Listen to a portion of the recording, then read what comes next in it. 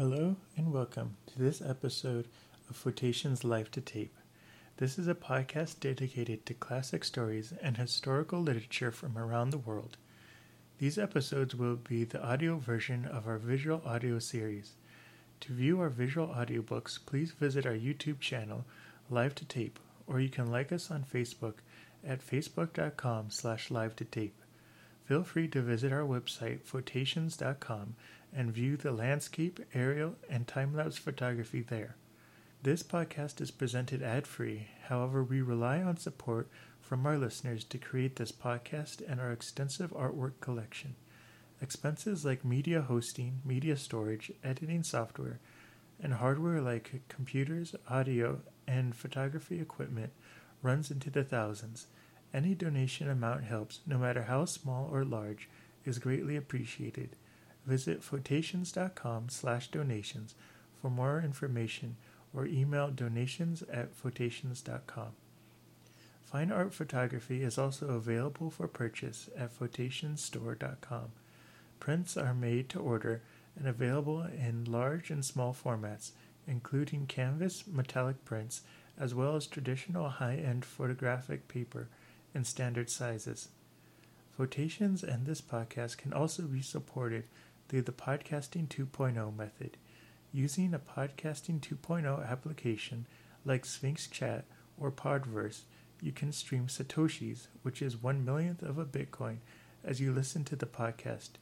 You only donate as you listen to the episode, and the amount you set per minute is completely up to you.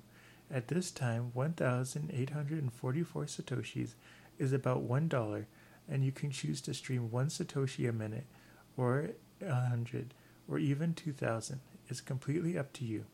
Another way to support this show is through word of mouth. Feel free to tell your friends or family about Flotations Live to Tape. Feel free to share on social media and support by following the Twitter @Flotations for photographic content and @Live to Tape for our visual audiobooks and podcast announcements. Thanks for choosing to listen to Flotations Live to Tape. Let's begin this audiobook. 1 eye, 2 eyes, 3 eyes. There was a mother who had 3 daughters. One was named One Eye.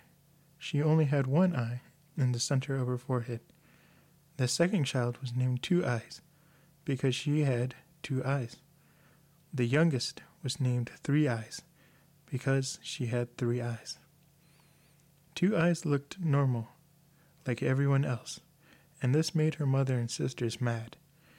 They didn't like it that she was the normal one, and because they didn't like her, they told her that she was no better than anyone else, so she didn't belong to the family.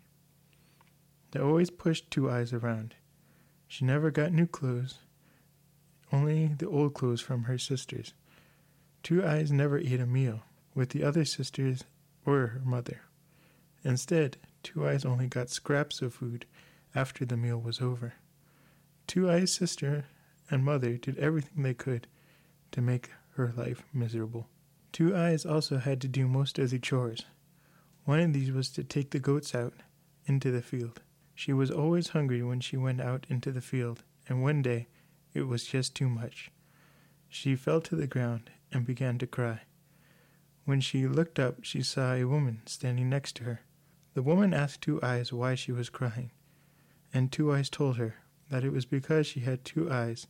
Her mother and sisters hated her and treated her very bad. She told the woman that her sister only fed her scraps, and that they pushed her around, and that they would only give her their old clothes. Then she told the woman that she was starving for food. The woman listened to all this and told 2 Eyes to dry her tears, and that she had a solution for 2 Eyes, that the solution would keep 2 Eyes from ever being hungry again. The woman told 2 Eyes to tell the goat, "Little goat, if you are able, pray deck out my table. Then a table will appear filled with the best of foods." The woman told 2 Eyes that she could eat as much as she liked, but when she was finished with the food, make sure to tell the goat, "Little goat, when you are able, remove my nice table." Then the table will disappear, After telling Two Eyes all of this, the woman turned and walked away. Two Eyes was very hungry at the time, so as soon as the woman left, she told the goat, "Little goat, when you are able, pray deck out my table." After the words left her mouth, a beautiful table appeared filled with the most appetizing of food, all as if freshly cooked and still hot. She took a moment to thank God and then began to eat. She tasted and ate everything, and when she was done, she turned to the goat and told it, "Little goat, when you are able, remove my nice table." In the next moment, the table and all its contents disappeared. Two Eyes then went home because it had gotten quite late. When she arrived outside the door, there was an old dirty plate with a few scraps on it for her to eat. Two Eyes, being full, left the scraps alone. She didn't want to touch them after her nice meal. The next morning she woke up and went to visit her goat, leaving behind the breakfast scraps her family left for her. At first her family didn't notice. Later, however, they began to notice that Two Eyes was not eating the scraps. They thought that there must be something funny going on, that Two Eyes was obviously getting her food from somewhere, and they wanted to know where. The next day, Two Eyes went to go take care of the goat. Her sister, One Eye, told her that she would be joining her. Two Eyes knew that her sister One Eye was trying to spy on her to figure out where she was getting her food from. Two Eyes took One Eye on a long walk until they were far from their house.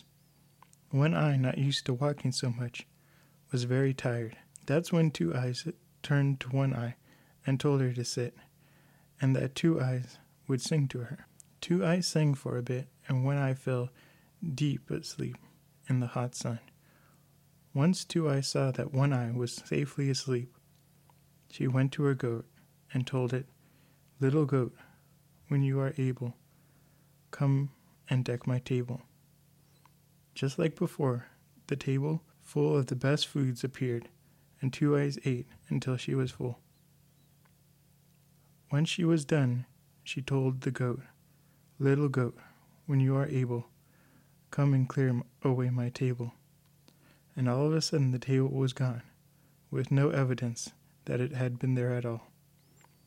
Two Eyes then went to go wake up One Eye, and told her that it was time to go home. After they got home, One Eye and her family ate dinner, again without Two Eyes. Again they gave her the scraps to Two Eyes, and again Two Eyes didn't eat them. The family wondered why Two Eyes wasn't eating her scraps, so they turned to ask One Eye if Two Eyes had been eating in the field. One Eye said that she didn't know, because while they were out there, One Eye fell asleep. The next day, the mother, who was wondering where Two Eyes was eating, sent Three Eyes to go out with her into the field. Two Eyes and Three Eyes went out into the field to take care of their goats, and again Two Eyes knew that Three Eyes was sent to spy on her, to find her source of food. So Two Eyes again took Three Eyes and the goat on a long walk. Then Two Eyes told Three Eyes that it was time to rest, so they sat in the long grass. Three Eyes, being tired, fell asleep with two of her eyes, but the third eye stayed awake, pretending to be asleep. Two Eyes had no idea Three Eyes was faking being asleep. Two Eyes called the goat and did her routine. The food came, she ate, and then she told the goat to take the food away. Three Eyes saw all of this. Once Two Eyes was finished, she came to wake up Three Eyes, and Three Eyes pretended to wake up from sleeping. They made it home in time for dinner. The family ate again, without Two Eyes, and then gave her scraps from the meal. Again, Two Eyes didn't touch them, and went to bed. While Two Eyes was away, Three Eyes told her mother that she knew why Two Eyes wasn't eating. Three Eyes told the mother of the magic table brought by the goat, that the food it brought was better than anything the family was eating. This made the mother furious. She went to wake Two Eyes and yell at her, asked who Two Eyes thought she was, that she could eat better food than the rest of them. The mother was so angry that she ran out of the house with a knife and stabbed the goat straight in the heart. The goat died instantly. Two Eyes saw this and ran into the field, and fell into the long grass and began to cry uncontrollably. Two Eyes, still crying, looked up, and to her surprise, the woman was standing there, looking at her. Once they made eye contact, the woman asked Two Eyes why she was crying. Two Eyes told her the whole story, that Three Eyes followed her and betrayed her, that her mother killed the goat.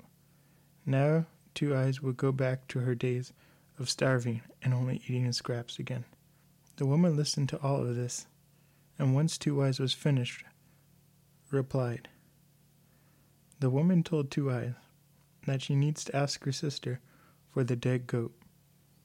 When she has the goat, she needs to take the innards of the goat and bury them into the ground in front of the house door. Two Eyes thanked her and made her way back home. Two Eyes made it home and turned to her sister and asked for the dead goat's innards. The sister laughed and told her that she could have them and that nobody wanted them. So Two Eyes took them and buried them into the ground at the front door. The next morning, when the family all woke up, they found at the door a giant tree. This was no ordinary tree. It had leaves of silver and apples of gold. There was nothing in the world that was as beautiful as the tree, and the value was priceless. None of the family members knew where this tree came from, except for Two Eyes. Two Eyes knew that this tree came from the goat she buried. The mother and the other two daughters wanted the apples. The mother told One Eye to fetch the apple. One Eye climbed the tree, but whenever she got close to an apple, the branch would swing away. One Eye wasn't able to get a single apple. They all moved out of reach as she went to grab them. Then the mother told Three Eyes that she should grab the apple.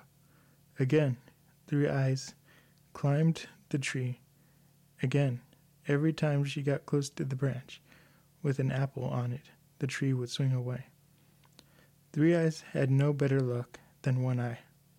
Tired, Three Eyes climbed down, having received no golden apples. Two Eyes then climbed the tree. As she got close to the branch, instead of swinging away, the branch came closer to her and dropped an apple into her outstretched hand. Again and again, Two Eyes would reach for a golden apple, and the tree would give it to her. Holding all her apples, Two Eyes climbed down the tree. The mother took all the apples and gave them to Three Eyes and One Eye.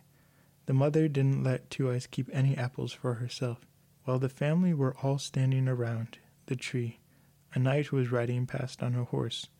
The family saw that the knight was a handsome man. The knight asked the family who this tree belonged to. Three Eyes and One Eye told the knight that the tree was theirs. The knight then told them that whoever had a single branch could have anything they wanted in the world. The knight then asked if he could have a branch. Three Eyes and One Eye tried to snap off a branch, but as with the apples, the branch would move out of reach, and they were unable to get any. The knight, disappointed, looked around, and then saw Two Eyes. The knight asked her if maybe she could reach the branch. Two Eyes replied that she could, because the tree belonged to her. Two Eyes climbed up the tree and snapped off a branch. The branch was full of silver leaves and a few apples. She gave it to the knight. The knight, grateful for the branch, turned to Two Eyes and asked what she would like in return. The truth came out from Two Eyes. Two Eyes told the knight that she was suffering.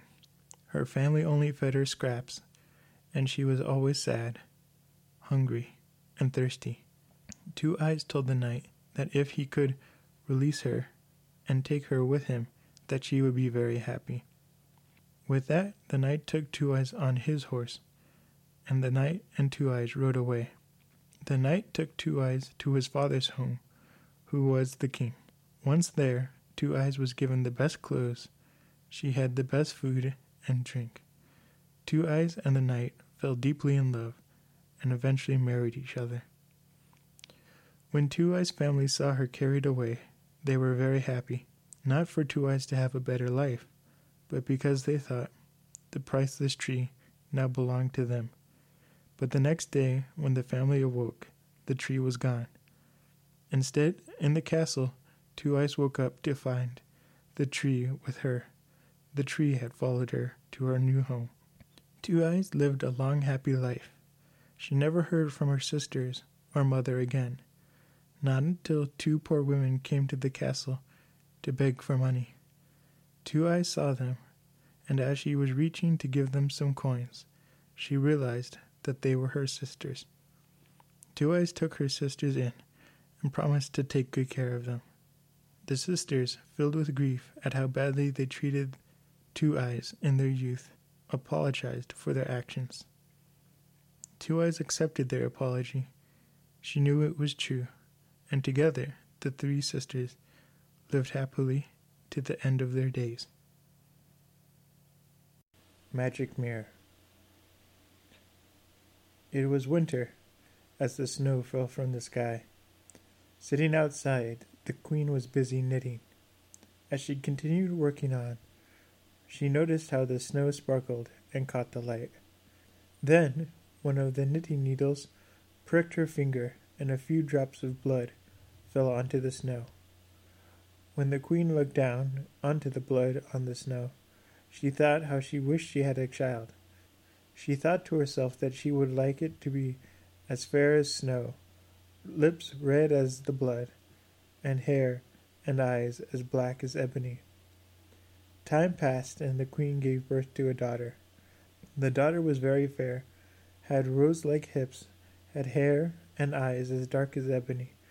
But soon after the queen gave birth, the queen died. The child was given the name of Snow White. A year after the queen died, the king took another wife. The new wife was very beautiful and very proud of it.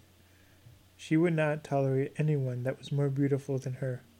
Every day she would go and look in the mirror and ask it if she was the most beautiful of all. Every day the mirror would reply that she was so beautiful that no one could compare. This pleased the new queen, because she knew that the mirror could not lie, so what it said was the truth. Time went on, and as it did, Snow White grew up.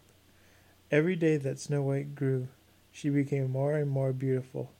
Once Snow White reached the age of 7, people began to talk about how beautiful she would be when she grew up. One day, the new queen was in front of the mirror and asked who was the most beautiful person.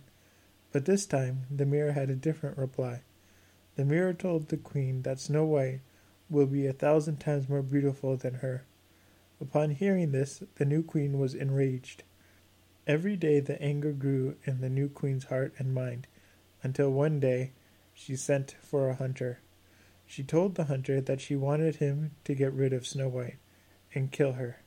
The new queen told the hunter that she wanted proof that Snow White was dead, and when it was done, she would pay him a great deal of money. The hunter went on his mission. He found Snow White and tricked her to come with him into the forest. Deep into the forest, the hunter pulled out his knife to stab Snow White in the heart. Snow White turned towards the hunter and looked into his eyes. She begged the hunter to let her live, and that she would go deeper into the forest, and promised she would never be seen again. The hunter could not kill her, so he let her go. Snow White thanked him and took off out of sight. The hunter was sure that Snow White would not survive in the forest, but he was glad that he was not the one to kill her. In order to trick the new queen that he had killed Snow White, he killed a deer and took the heart. The hunter presented the deer's heart to the new queen and told her that Snow White was dead, and that this was her heart. The new queen was overjoyed that Snow White was dead. Snow White was terrified as she ran through the forest. Wild beasts would jump out at her, but once they saw her, they would not attack. Instead, they would let her pass. She ran until she could run no further. She stopped to look around, and that's when she found a small house. Seeking shelter, she went inside. It was very small, but very clean. The table was set for dinner, with 7 plates and 7 sets of silverware. At the wall there were 7 small beds, each covered with a small quilt. As she looked around, she found that nobody was home. She was so hungry and tired that she took some vegetables and bread, and then fell asleep on the bed. Darkness had fallen, and that's when the owners of the house came home. They were all dwarfs who were coming home from the mountains, where they were digging for gems and crystals. Once they were in the house, they went to turn on the light. They noticed right away that somebody had been in their house. They went to look at their beds, and that's when they found Snow White asleep. They all looked at each other, and they whispered at how beautiful a child she was. They were so delighted that they decided not to wake her. In the morning, Snow White woke up, and she was alarmed to see the dwarves in the house. They told her not to worry, and Snow White calmed down. The dwarves asked Snow White how she got there, and she told them. She told them about the new queen, about the hunter, and about how he let her go. After hearing all this, the dwarves went to talk to each other. They came up with a solution, and came back to Snow White. They asked Snow White if she could consider being their housekeeper, to cook and clean and make clothes for them. Snow White told them that she could do that, and the dwarves told her that she could stay in the house and live with them, that no harm would come to her. Every day the dwarves would get ready to go to work, but each time before they left, they would turn to Snow White and tell her that she needed to be careful. The dwarves feared that while she was home alone, she would be in danger. They told Snow White that she should never let anyone into the house. The new queen, confident that she had Snow White killed, turned to her mirror and asked who was the most beautiful person.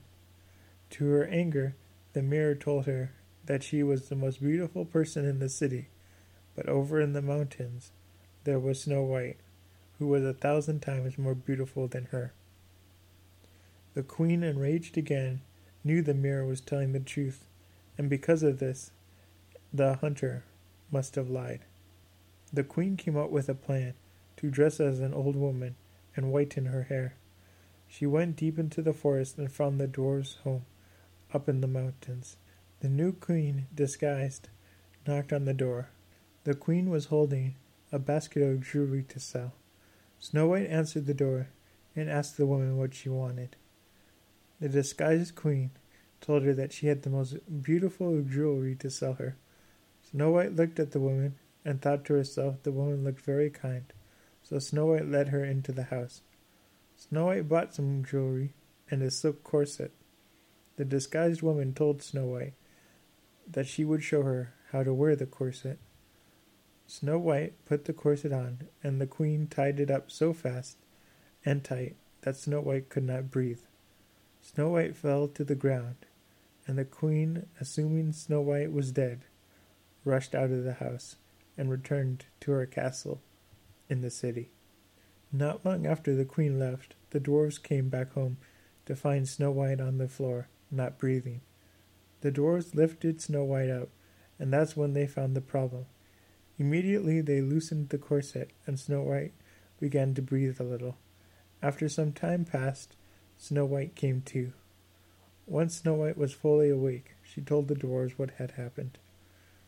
The dwarves figured it out, and told Snow White that the old woman was actually her stepmother, the new queen.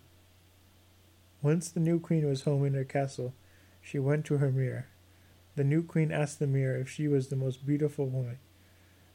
The mirror replied that she was the most beautiful in the city, but Snow White in the mountains was 1,000 times more beautiful than her.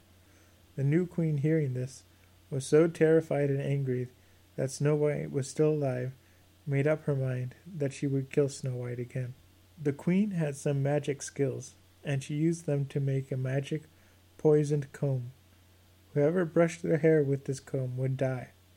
Armed with this comb, the new queen made a new disguise and went back out into the forest and into the mountains. It wasn't long before she found the house of the dwarfs. The disguised queen, walking around the house, started to call out that she had goods to sell. Snow White told her to go away. Then the queen told her that she could have the comb for free if she liked. Snow White could not resist, so she let the disguised queen in, and the queen began to comb Snow White's hair. As soon as the comb touched Snow White's head, she fell down to the ground, with the comb still in her hair. The disguised queen laughed, and jumped up and left the house, making it all the way back into the city and into her castle. The dwarfs came back home, and that's when they found Snow White on the ground. They pulled the poison comb out of Snow White's hair, and slowly she came back to life. Again Snow White told the dwarfs what had happened, and again the dwarfs told Snow White that the woman was the queen in disguise, that she should never let anyone into the house while she's alone. Once the new queen was back in her castle, she went up to her room and turned to her mirror. Again she asked who was the most beautiful person, and again the mirror replied that she was the most beautiful person in the city, but out in the mountains, Snow White was still 1,000 times more beautiful than her. The new queen began to shake with rage and fury. The new queen made a vow that she would be the one to kill Snow White, even if it killed her in the process. With a new plan, the queen dressed in a different disguise. This time she took an apple and poisoned it. This was no ordinary apple. This was the most beautiful, most enticing apple ever. It would be difficult for anyone to resist eating it. So armed with this apple, the new queen left the castle and went into the forest and made her way into the mountain. The disguised queen found the dwarf's home and knocked on the door. Snow White yelled through the window that she would not let the woman in, and told her that it was because the dwarf said she could not trust anyone. The disguised queen told Snow White that she was here to sell apples, and that she could try one for free. Snow White was still suspicious. The disguised queen knew this, and showed her the poisoned apple, and pretended to take a bite out of it. Snow White, now trusting the disguised queen, accepted this sample poisoned apple, and took a bite out of it.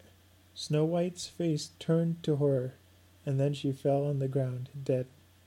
The queen, laughing, returned to her castle, ran to her room, then turned to the mirror and asked it who was the most beautiful person of all.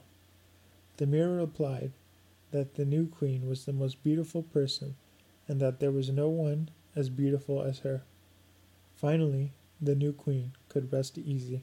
The dwarves soon returned to their home, and that's when they found Snow White on the ground. They knew this time that Snow White was dead for sure, because she was not breathing and showed no signs of life. They tried everything they knew to bring her back to life, but nothing worked. The dwarves laid her on the table and cried and mourned for days. On the third day of mourning, they noticed that Snow White's appearance had not changed, so they decided that they would not bury such a beautiful person in the ground. They decided to make a coffin made out of glass, and it would sit at the side of the mountain. They created a letter saying here was a daughter of a king. All the birds and beasts came out and mourned the death of Snow White, and as time went on, her appearance still did not change, until one day a prince of a king was riding through the forest by the mountain. The prince found Snow White's coffin with transparent glass. He read the letter, then went to the dwarfs. The prince told the dwarfs that if they let him have the coffin with Snow White, that he would give them whatever they asked for. The dwarves replied that they would not give the prince Snow White for all the gold in the world. Then the prince replied, asking instead to have Snow White as a gift. He would have her honored in his home. The prince also went on to say that he had a feeling as though he had been drawn to Snow White. The dwarfs talked it over, and they decided that they would give Snow White to the prince. With that, the prince left the dwarfs.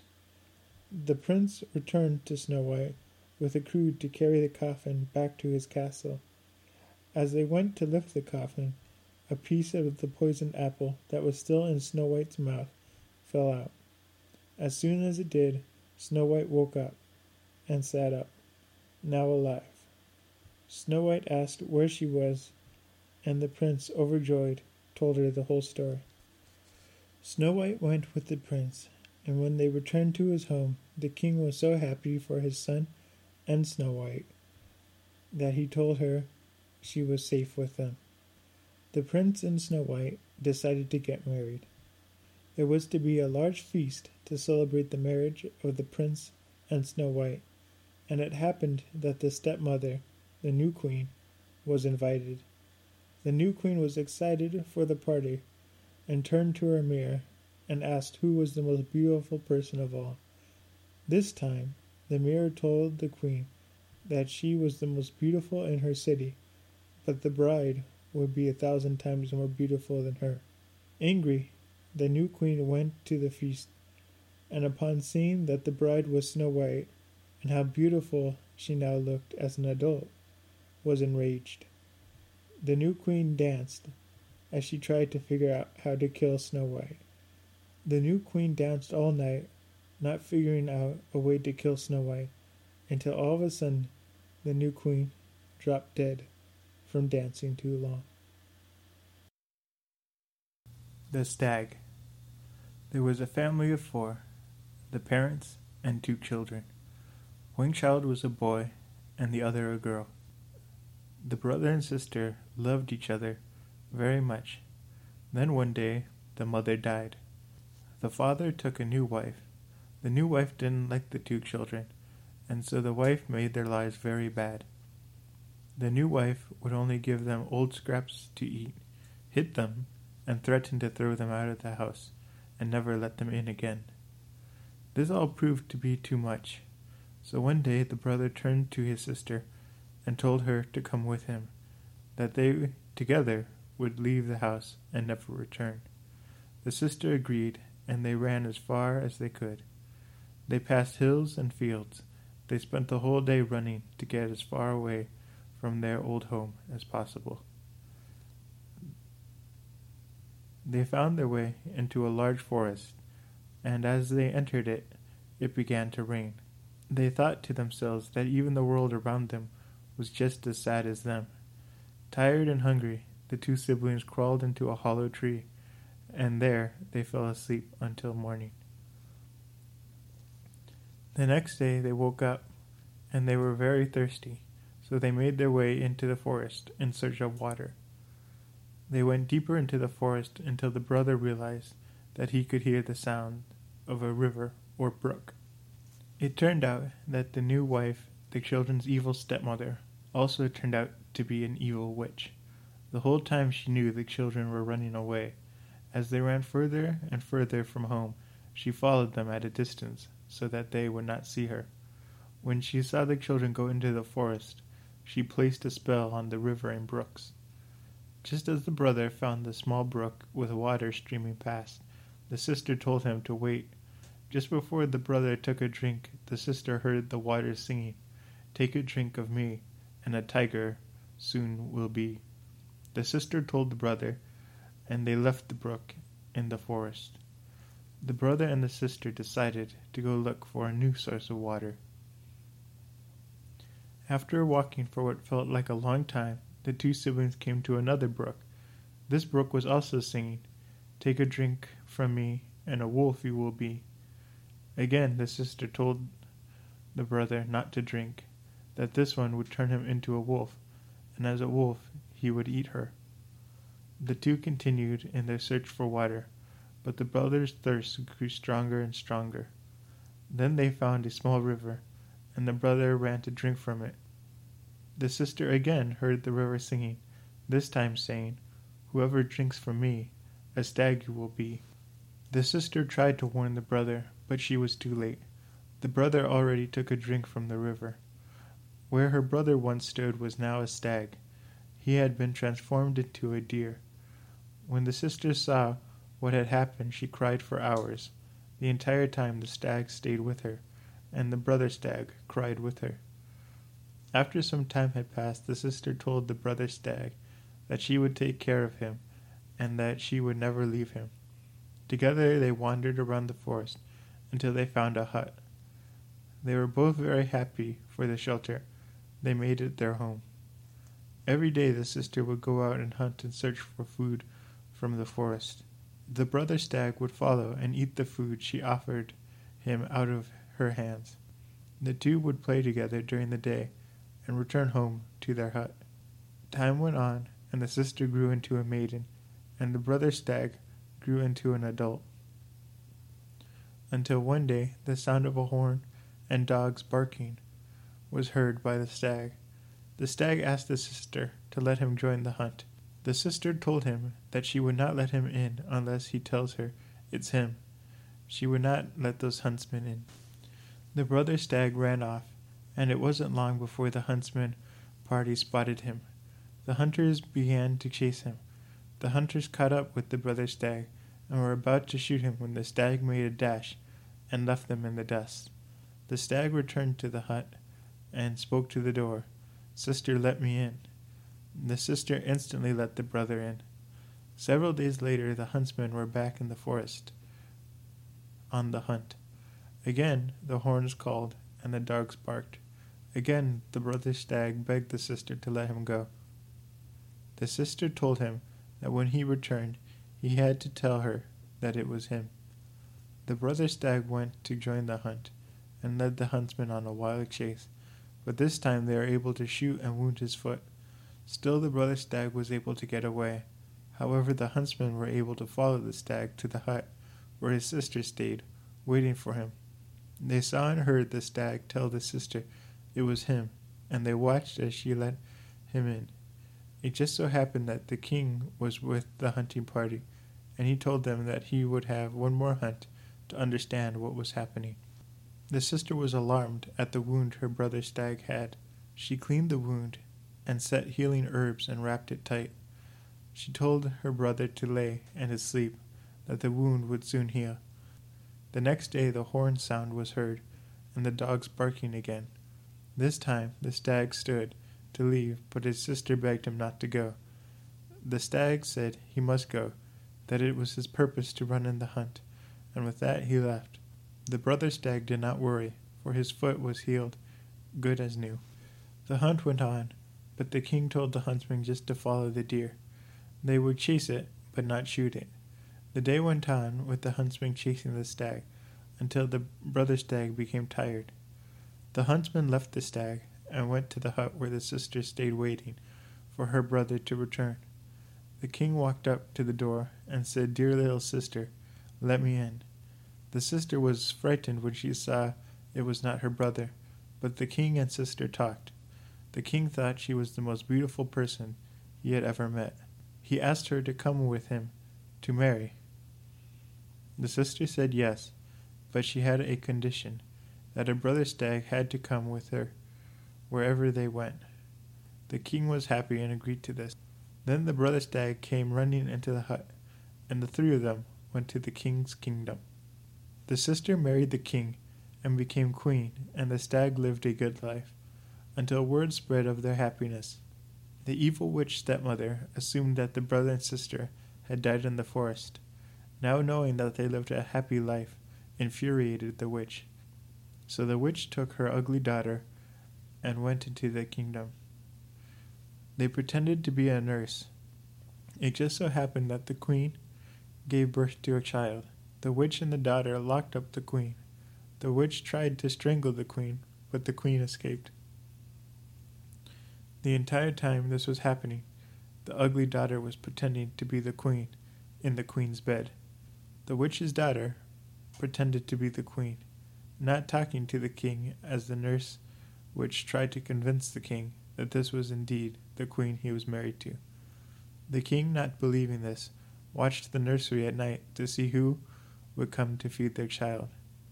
In the middle of the night, the real queen would sneak into the nursery to feed their child. And it was while she was doing this that the king found her. The king told her, "You are the most beautiful as ever, and you are the real queen." It turned out that the witch had put a spell on the queen that made her forget who she was, but the moment the king hugged her, the spell lifted. The queen told the king how bad the stepmother, the witch, had treated her, and the king sent the witch and her daughter to court. The courts decided that the witch should die by being burnt alive, and the daughter to be devoured by beasts. Once the witch died and was reduced to ash, the queen's brother, the stag, was transformed back into a human. Together, the brother and sister lived happily to the end of their days. Deep in one of the largest and richest cities in China, a tailor named Mustafa lived. Mustafa was very poor and could barely take care of his wife and son. Mustafa's son's name was Aladdin. Aladdin was a problem and a handful. He was very careless and did little to no work. He would leave the house early in the morning and stay in the city and play with other children. His parents decided that he was old enough to learn how to work and make money. Mustafa took his son and tried to teach him how to be a tailor like himself. Mustafa tried for days to teach his son. Every time Mustafa looked away, Aladdin would take off and run back to the city to play with the other children. Day after day this happened until Mustafa finally gave up. This still bothered Mustafa, and because of this he grew stressed, then sick, and a few months later he died. Without his father, Aladdin took to the streets even more. He was never away from his friends and rarely came home. One day, while Aladdin was playing in the streets, a stranger stood and watched them. This was no ordinary stranger, however. He was a sorcerer. People referred to him as the African magician. As the sorcerer watched Aladdin, he grew pleased. He knew that Aladdin was the one to help him with his goal. The sorcerer went up to Aladdin and asked him if his father was indeed Mustafa. Aladdin replied that it was indeed his father, but he also told him that he had been dead for a while. When the sorcerer heard this, he threw his hands around Aladdin and pretended to cry. He told Aladdin that he, the sorcerer, was his uncle, Mustafa's brother. With that, the sorcerer gave Aladdin a handful of coins and told him to go to give it to his mother and to tell her that he would be visiting the next day. Aladdin was very happy with all this money. He ran home to give it to his mother. Aladdin told the whole story to his mother. His mother, however, told him that his father had no brother and that he, Aladdin, did not have an uncle. Aladdin was playing outside the next day, and again the sorcerer found him. This time the sorcerer went right up to him and gave him 2 coins and told him to give it to his mother so she could prepare a meal. The sorcerer told Aladdin that he would be visiting them tonight for dinner. Then the sorcerer asked Aladdin to show him what house he lived in so he could find his way there for dinner. Aladdin showed the sorcerer his house, and the sorcerer left. Then Aladdin went to his mother and gave her the coins and told her that the uncle would be coming for dinner. Aladdin's mother went to work preparing dinner. Just when Aladdin's mother was finished, a knock came from the door. It was the sorcerer holding fruits and wine. Once the sorcerer set everything down, he had asked Aladdin's mother where Mustafa used to sit on the sofa. The mother showed him, and when she did, the sorcerer fell to the ground and kissed the spot several times, the whole time with tears in his eyes, saying how he was sorry that he was not able to come before Mustafa had died. The mother told him to sit there, but the sorcerer refused. He didn't want to sit in the same place where the master of the house sat. During the dinner, he talked to Aladdin's mother. He told her not to be surprised that she didn't know him.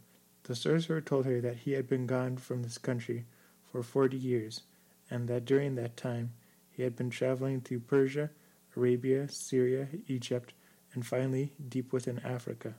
Aladdin's mother began to cry as she remembered her husband, and that's when the sorcerer took it to start a conversation with Aladdin. The sorcerer asked Aladdin what he did for work.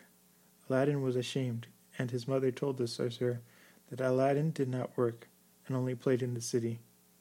The mother told the sorcerer that Mustafa tried to teach Aladdin, but Aladdin never listened. She then said if Aladdin continued in his ways, that she would have no choice but to force him out of the house for good. This final statement made her cry even more. The sorcerer turned to Aladdin and told him that Aladdin himself must take care of himself, that he must get a livelihood. He may not like his father's trade, but there are other jobs out there. The sorcerer then told Aladdin that he would create a shop with the finest of things, and it would be Aladdin's job to sell them. Aladdin liked this idea because he thought it would be easy work, so he agreed to it. Aladdin thanked the sorcerer for his kindness, and the sorcerer told him that he would come back tomorrow in order to get Aladdin new clothes, and they would set up a shop. After hearing all of this, Aladdin's mother was sure that the sorcerer was indeed Aladdin's uncle. With that, the dinner was over, and the sorcerer left the house. The next day, the sorcerer came to Aladdin's house and took him shopping. After Aladdin was newly dressed, the sorcerer took him to the mosques and inn, and then to the Sultan's palace. They traveled until nightfall. The sorcerer then took Aladdin home, and when his mother saw how much Aladdin had changed, she was so happy that she began to cry. The next day the sorcerer came to Aladdin's home. This time the sorcerer took him to the country. They went from palace to palace and explored the public gardens. At each palace, the sorcerer asked Aladdin if he thought this was a grand palace. Each time Aladdin would respond, saying it was the most beautiful place he had ever seen. Each palace looked better than the last. The sorcerer had a plan, and he needed to take Aladdin deeper into the country. They took a small break where the sorcerer pulled out some food, and together they had lunch. Once they were finished, they continued on through the country until they made it into the mountains. In the mountain, the sorcerer told Aladdin that he must find dry sticks and logs. Once Aladdin brought it all back, the sorcerer created the fire. The sorcerer placed incense and started to speak several magical spells that Aladdin could not understand. Then all of a sudden the earth opened up, and a stone with a brass ring was revealed. Aladdin was so frightened that he began to run away, but the sorcerer grabbed him and hit him on the ear. The sorcerer told Aladdin that he was his uncle and took the place of his father, and that he would be telling Aladdin what to do. Then the sorcerer told Aladdin that there was a small task he had to do, but he had to do exactly as he said. The sorcerer explained that only Aladdin was permitted in the stone doorway. If Aladdin did what he was told, he would have the riches beyond his wildest dreams. Aladdin liked what he heard and told the sorcerer to tell him what he had to do. The sorcerer told Aladdin that he had to take the brass ring and open the stone door. Then the sorcerer gave Aladdin his ring. Aladdin didn't believe that he was strong enough to move the door, but the sorcerer told him that he alone had to accomplish these tasks. With that, Aladdin reached for the brass ring and pulled on it. To Aladdin's surprise, the door opened with ease, and then it was revealed that there was a staircase going deep into the mountains. The sorcerer then gave Aladdin new instructions. The sorcerer told him that he had to walk down to the first room. He would have to walk through it without touching the walls. If he touched the walls, then he would die instantly. Then he would come to a second room, filled with a fruit tree. Then he would enter a third room, and in this room there would be a pedestal. On this pedestal there would be a lit lamp. He was to remove the lamp and blow out the flame, then dump the fluid out of the lamp. Then bring the lamp back through the 3 rooms and come back to the sorcerer. Aladdin understood and followed all these steps. Just when Aladdin was about to leave, he saw that the fruit tree was not filled with fruit, but the tree was filled with diamonds, jewels, and sapphires. Aladdin took as many as he could to give to the sorcerer. He did not know the value of these stones. Aladdin, filled with jewels and the lamp, climbed back up the stairs to leave the mountain. However, Aladdin could not get through the doorway, so he asked for the sorcerer's help. The sorcerer insisted on having Aladdin give him the lamp first. Then he would help Aladdin out of the doorway. Aladdin could not reach the lamp with everything he was carrying, so he told the sorcerer to help him through the doorway. Then he would give the sorcerer the lamp. Upon hearing this, the sorcerer became angry and added more incense to the fire and muttered 2 spells. And with that, the passageway closed, and Aladdin was trapped in the mountain. In this action, Aladdin knew that the sorcerer was not his uncle, and it was all a lie. The sorcerer had been studying the tales of the lamp, and learned that the lamp could only be removed by someone who was innocent. Then the lamp could only transfer ownership if that person gave the lamp freely. When Aladdin told the sorcerer no, the sorcerer knew that the lamp could not be given to him. So with that, the sorcerer left Aladdin inside the mountain. This being the whole reason the sorcerer came to China, took his things, and traveled back to Africa. Aladdin, stuck inside the mountain, was upset and fearful. He knew that he would die in the mountain. He went back to the room with the walls that when touched would kill. Aladdin prayed for a quick death and put his hands together, and then a genie erupted from the ring the sorcerer gave him. The genie told Aladdin that he would serve anyone who possessed the ring and would grant them a wish. Aladdin, having been so afraid, could not feel any worse, so he was not afraid of this genie of the ring. Aladdin cried that he would like to be home with his mother. Instantly after saying this, Aladdin was in his home, and his mother came to him crying. She thought she would never see him again. Aladdin told his mother the whole story, and how the uncle was really an evil sorcerer, and how he was stuck in a cave. Aladdin was so hungry and tired that he ate all the food in the home, and then fell asleep. The next day Aladdin woke up, and was still starving. He went to his mother and asked for breakfast. His mother told him that there was no more food in the house, and that he ate it all the night before. Then the mother told him that she would go to the market and sell some cotton. Then they would have enough to buy some food. Aladdin told her to save her cotton, and that he would sell the lamp he had brought back. Aladdin's mother found the lamp, and told Aladdin that it was very dirty, and that she would clean it. She began to clean it with water and a cloth, and that's when the genie erupted from the lamp. Aladdin's mother fainted at the sight of the genie, but Aladdin, familiar with the genies, grabbed the lamp from his mother and told the genie that he was hungry and he wanted some food. The genie disappeared and then came back with silver trays filled with the most delicious of food. The genie set the food down and disappeared. Then Aladdin's mother woke up from her fainting spell. Aladdin showed her the food and told her that together they would eat until they were full. Aladdin's mother wanted to know where the food came from. They had so much she thought it might be a gift from the Sultan. When they finished breakfast, they saved the food for dinner. When they finished dinner, they realized that they still had food for at least 2 more days. Aladdin told his mother that it was the genie that had brought them all this food on these silver platters. When the mother heard all this, she demanded that they sell the lamp. She worried that the genie would be a spirit of evil, and that she wanted nothing to do with it. Aladdin told her that if the sorcerer wanted it so badly, and if it wasn't for the genie he'd be stuck inside the mountain, that it could not be all bad.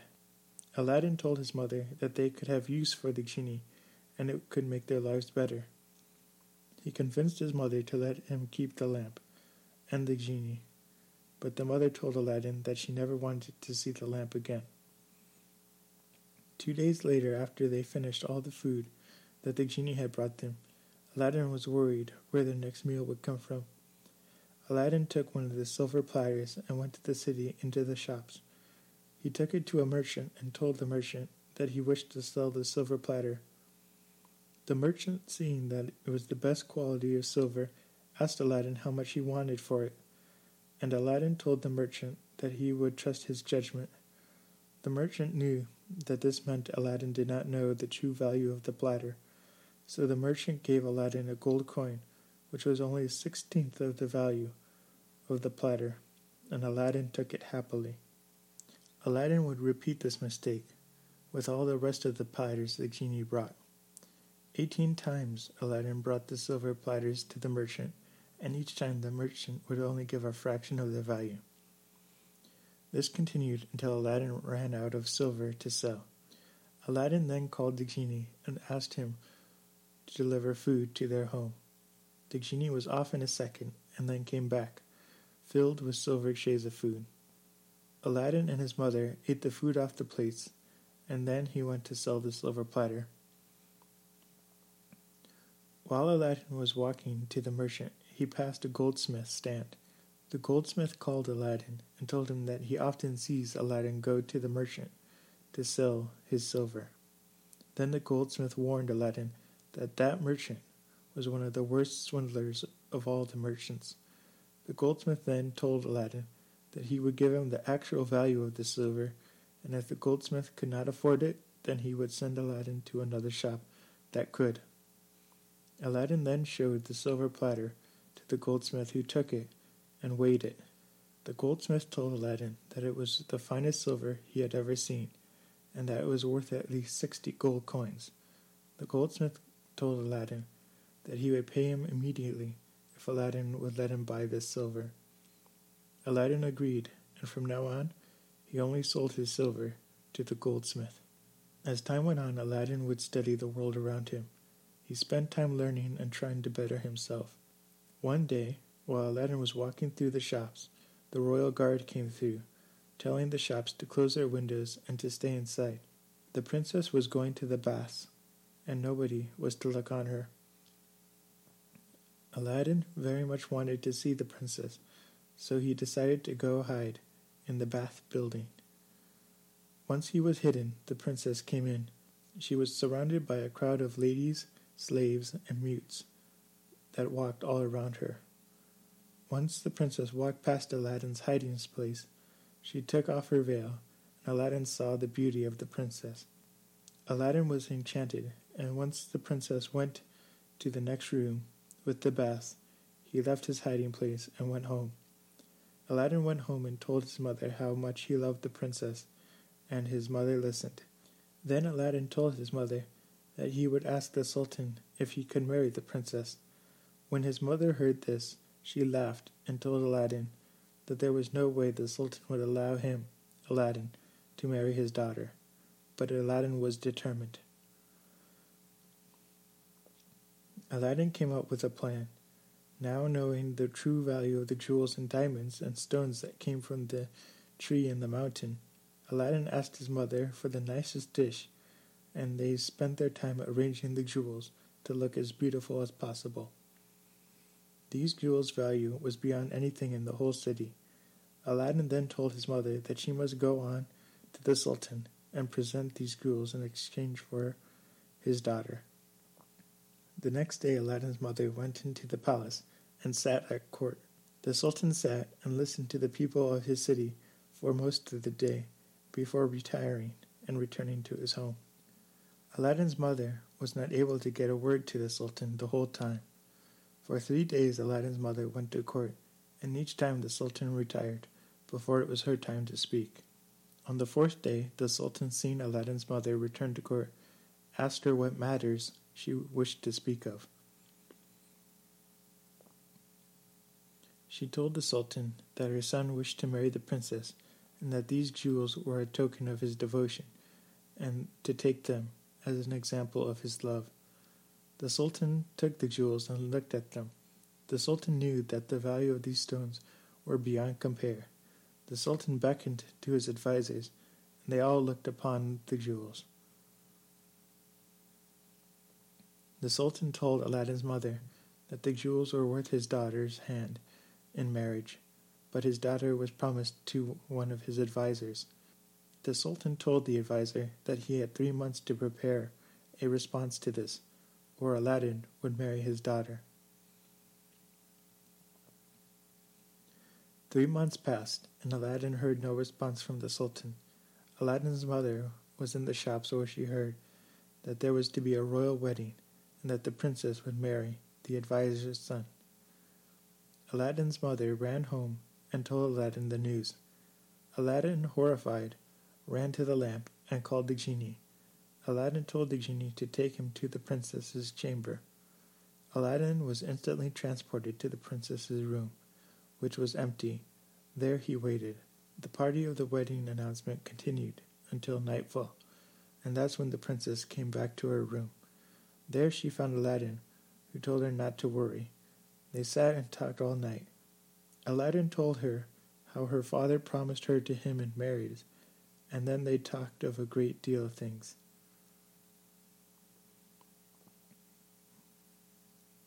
Then, once the sun rose, Aladdin called the genie, and Aladdin returned home. The Sultan could see that his daughter was very unhappy with the idea of marrying the advisor's son. The advisor's son had a reputation for being very controlling and mean-spirited, so the Sultan decided to call off the wedding. The next day, the Sultan returned to court. There waiting for him was Aladdin's mother. The Sultan asked her why she had come to him, and she told him that he had promised his daughter to her son Aladdin. The Sultan, remembering this, talked to his advisors. When they were done, the Sultan turned to Aladdin's mother and told her that Aladdin would have to supply 40 slave men carrying 40 trays of gold and jewels, as the same quality as the jewels she brought him. He then said, in addition to this, Aladdin would have to bring another 40 slave women, dressed in the finest of clothes. The Sultan told Aladdin's mother that he expected Aladdin's response immediately.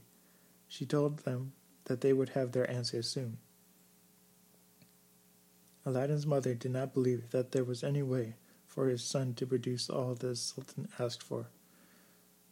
When she made it home and told Aladdin what was expected of him, Aladdin was not worried. Aladdin went to his room and took the lamp. He told the genie all that he required by morning before court. The genie understood and disappeared. The next day there were 80 slaves outside the door, the men all carrying trays of gold and jewels. Aladdin's mother went to the front of the line and guided them to the Sultan's court. The Sultan saw all of this in awe.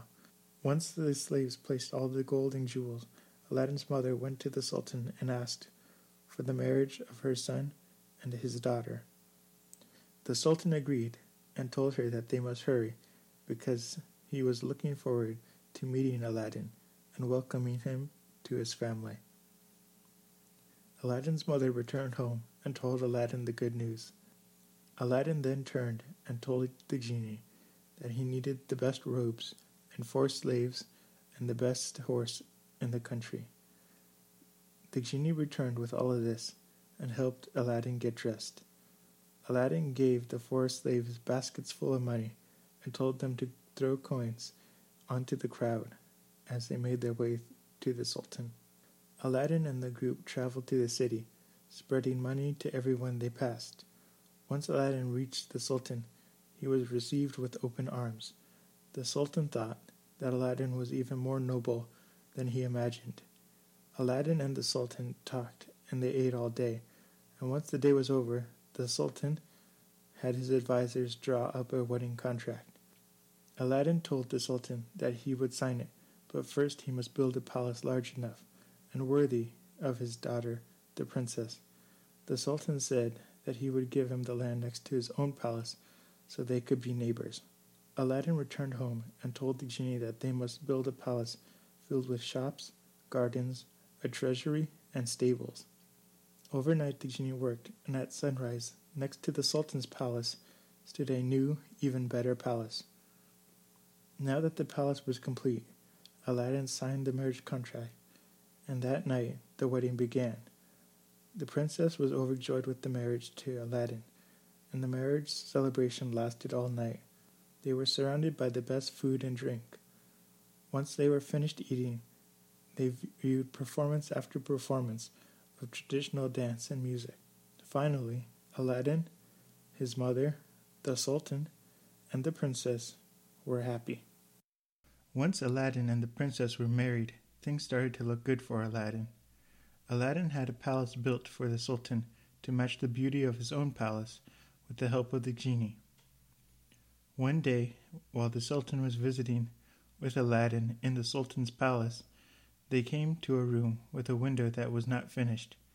All the other windows in the Sultan's palace, built by Aladdin, were filled with the most beautiful jewels, gold, and silver. This window had nothing. The Sultan turned and asked Aladdin why this was so, and Aladdin told him that it was because he left this last window for the Sultan to complete, so that the Sultan could have a hand in creating his home. The Sultan was overjoyed that he would have the honor because the rest of the palace was so beautiful. He knew that Aladdin must think highly of his skills. The Sultan sent for the best jewelers in town, and for 6 weeks they went to work building and trying to finish the window. The jewelers came back to the Sultan and told him they had no jewels that could match the type of jewels or gold in the other windows. The Sultan told them not to worry. The Sultan gave the jewels that Aladdin had originally gave him when Aladdin was asking for the princess's hand in marriage. With these jewels that matched the quality of the rest of the windows, the jewelers went to work. Again, they worked for another 6 weeks, but again, their craftsmanship was no compare to the genie who originally built the palace. Aladdin, seeing that the jewelers were having such a hard time, told them to remove the jewels and give them back to the Sultan. Once the jewelers gave the jewels back to the Sultan, he asked them why Aladdin had returned them. The jewelers said that Aladdin gave no reason.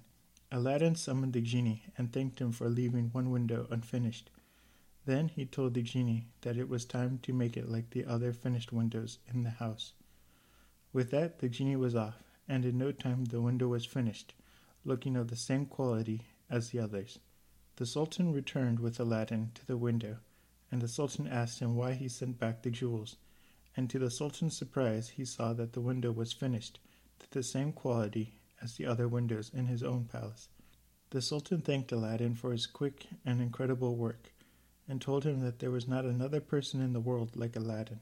Aladdin never stayed long in his own palace.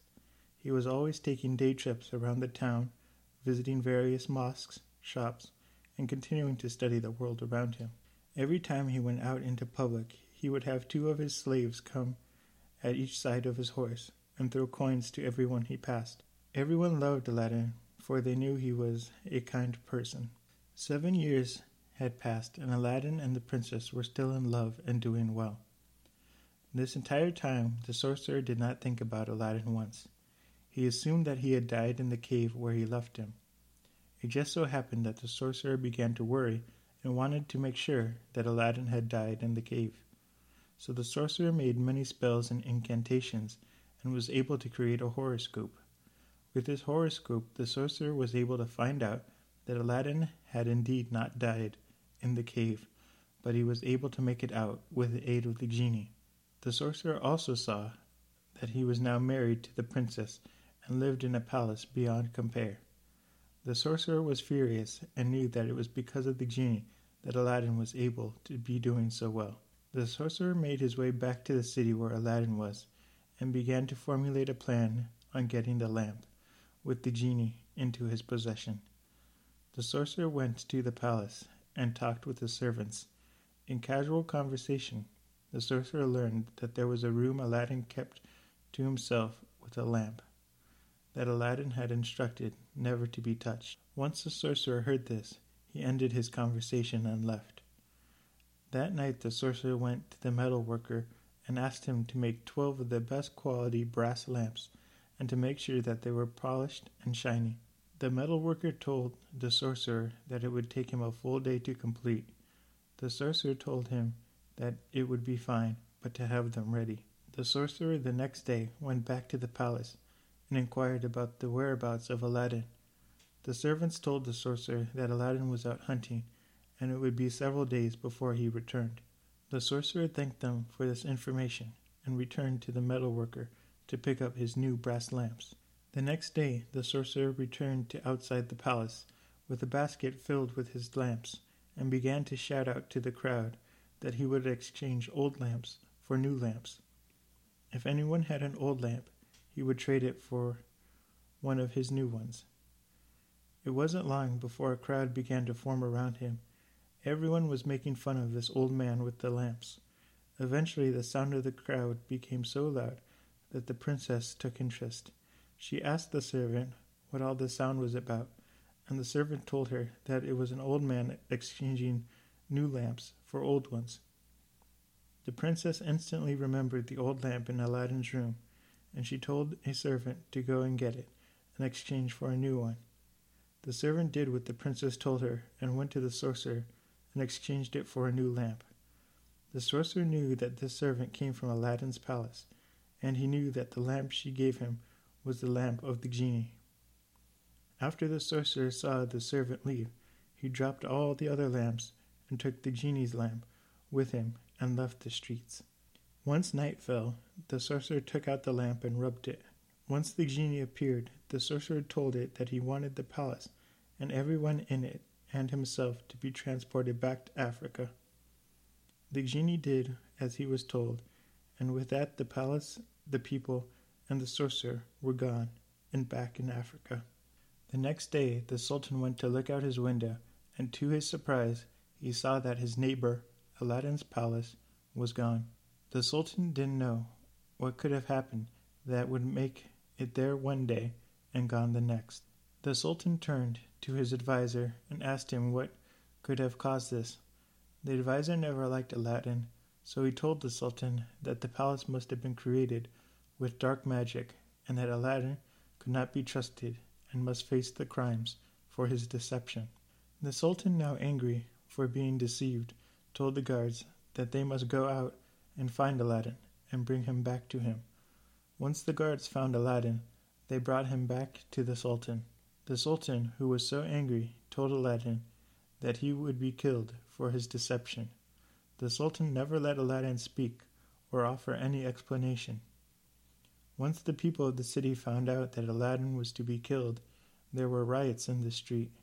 The people loved Aladdin for his acts of charity throughout Aladdin's life, and they did not want to see him killed. The Sultan, not wanting the riots to continue, decided not to kill Aladdin.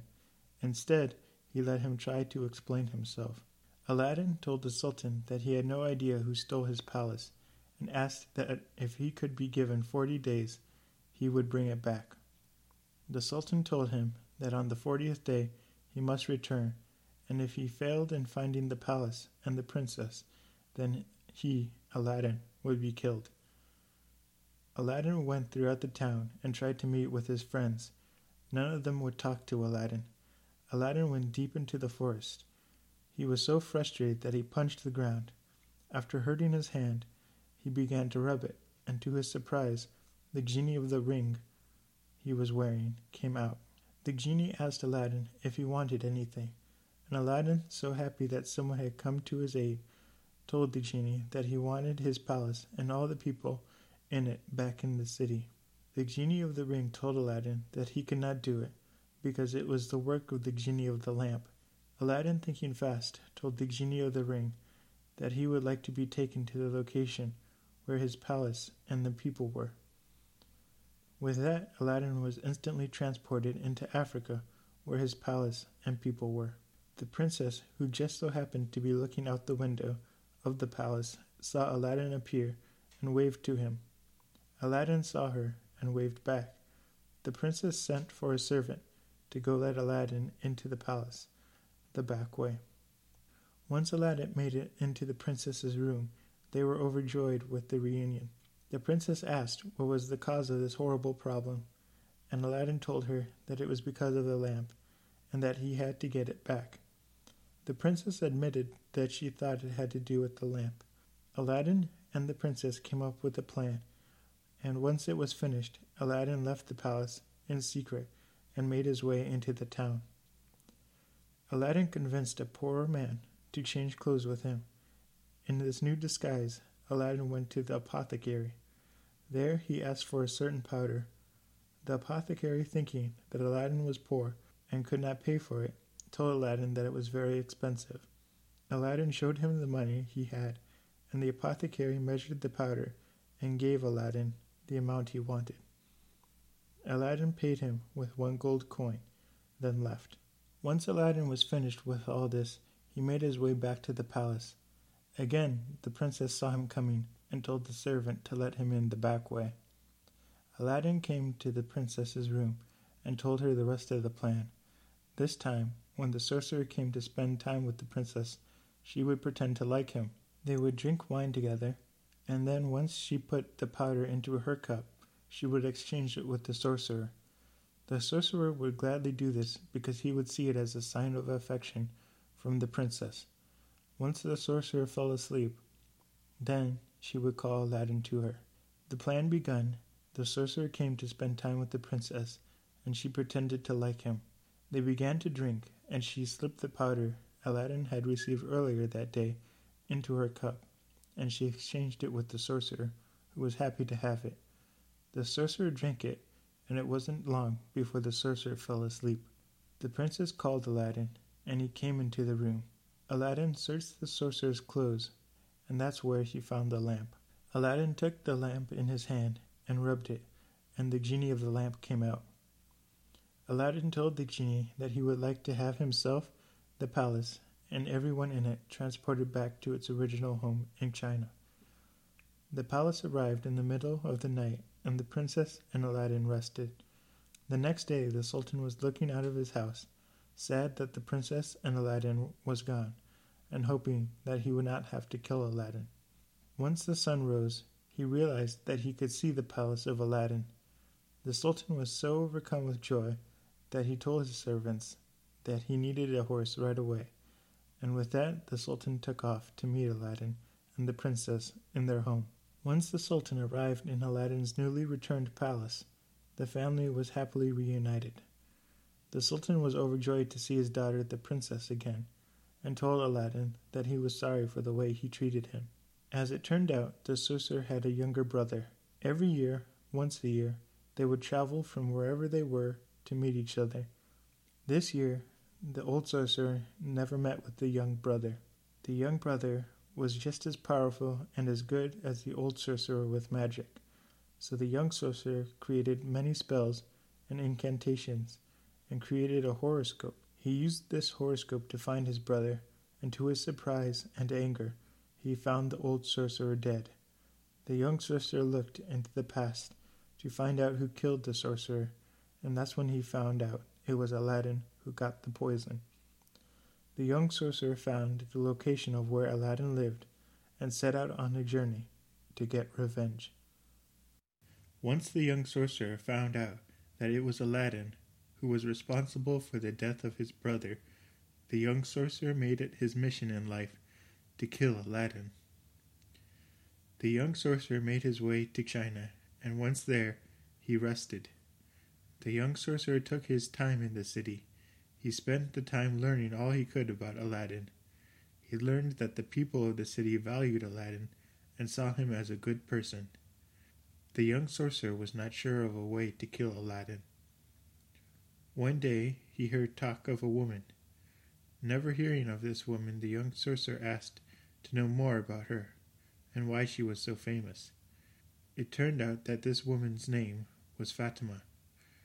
She was a woman who possessed incredible powers. A couple of times a week, she would come into the city, and great crowds of sick and injured people would come around her. Fatima would spend her time touching and healing those that were sick. Her magical ways were admired throughout the city. After the young sorcerer learned about this, he was able to come up with a plan. The young sorcerer went at night to the place where Fatima lived. He snuck into her home and killed her. Then he took her clothes and created a disguise so he looked like her. He then proceeded to bury her body so no one would find her. The next day, the young sorcerer, disguised as Fatima, made his way into the city.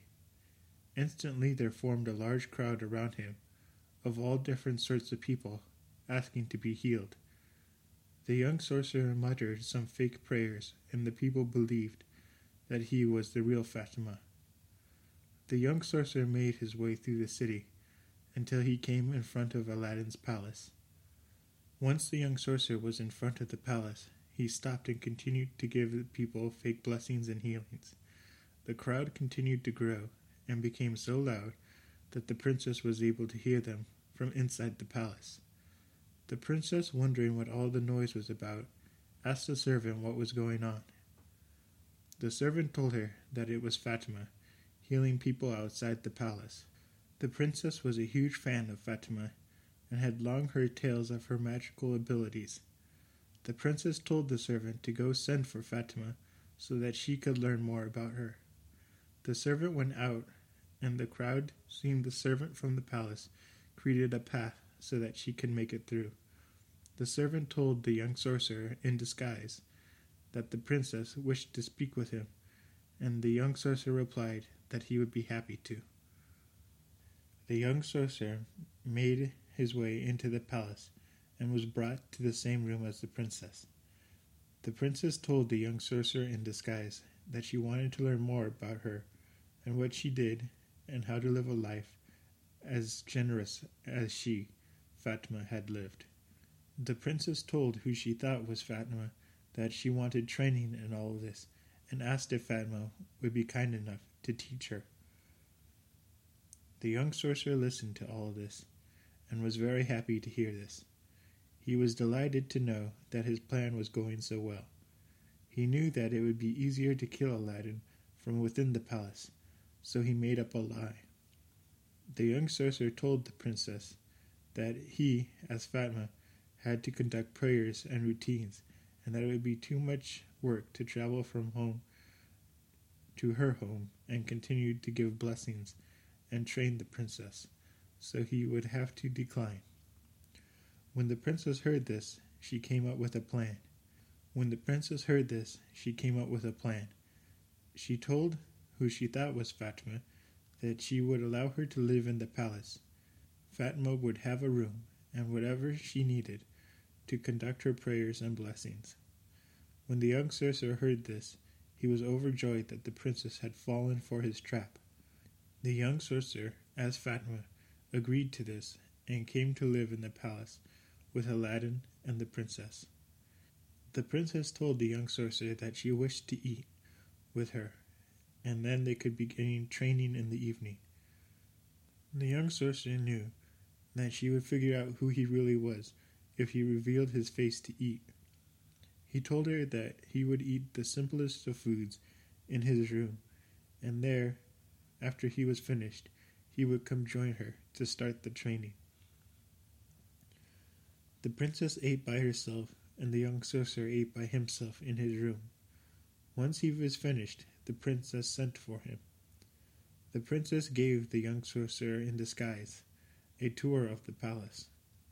At the end of the tour, the princess asked the woman what she thought of the great halls they were in. The young sorcerer told the princess that it was a very beautiful hall, but it needed one more thing if it was to be the most incredible hall in the world. The young sorcerer told the princess that the hall needed a roc's egg. The princess, not knowing what that was, asked the young sorcerer what it was. The sorcerer told her that it was an egg from a large bird that could only be found in the mountains. After their meeting, they went their separate ways, but it continued to bother the princess that the hall needed this roc's egg. The princess waited into the night for Aladdin to return, and she told him that the hall was really great, but what she thought it needed to be the best in the world was a roc's egg. Aladdin replied that he would have it done immediately and left the room. In private, he pulled out his lamp and rubbed it, and out came the genie. Aladdin told the genie that he wanted this roc's egg brought to the hall and hung in the middle. The genie grew angry at his request. It turned out the roc's egg was his master, and the genie told Aladdin that after everything he had done, he would have him bring his master to the hall and hang it like some ornament. The genie told Aladdin that what he wished for was so bad that the genie would burn down his palace and everyone in it. Aladdin, scared, had nothing to say. Then the genie continued and told Aladdin that he knew this was not the wish of Aladdin or the wish of the princess. The genie told Aladdin that the princess had gotten the idea from a woman named Fatima, but she was in fact deceived. The woman was actually the brother of the old sorcerer that Aladdin had killed.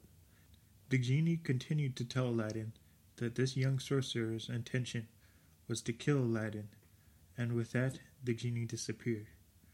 Aladdin went back to the princess and told her that he had a very bad headache. The princess told Aladdin that this holy woman Fatima could come and heal him. Aladdin agreed to this meeting and waited in the room while the princess went out to get Fatima.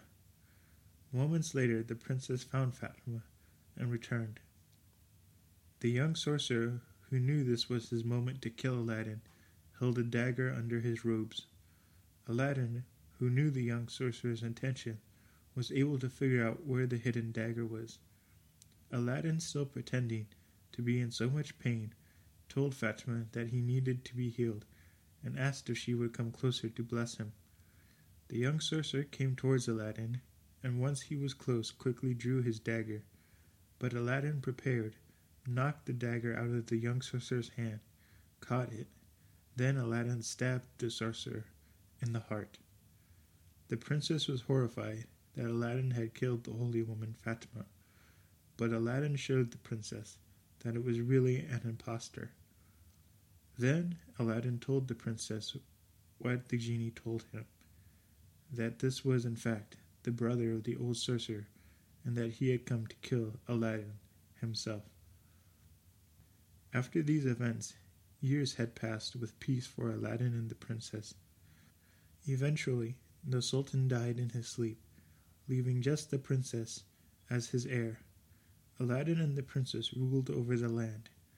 Aladdin and the princess were good and loved rulers and were famous for their kindness even after they had died. A long time ago in Persia, there lived two brothers. Their names were Ali Baba and Qasim. When their father died, in his will, he left his small fortune to both brothers, divided evenly. Ali Baba married a poor wife and lived a life selling and splitting wood, while Qasim married a rich wife and with her money became a rich merchant in the city. One day, while Ali Baba was cutting down trees in the forest, he heard the sound of many horses approaching. Worried that this large group would be a collection of robbers or bandits, Ali Baba left his mules that carried his wood and climbed a tree in order to hide from this group. It turned out that this was indeed a group of robbers, and they made their way to the side of the mountain, not far from where Ali Baba hid. Hiding in the trees, Ali Baba wondered what they were doing in front of the rocks at the side of the mountain. Watching, Ali Baba saw as their leader got off his horse and spoke the words, "Open Sesame." With that, the rocks moved and revealed the entrance to the cave in the side of the mountain.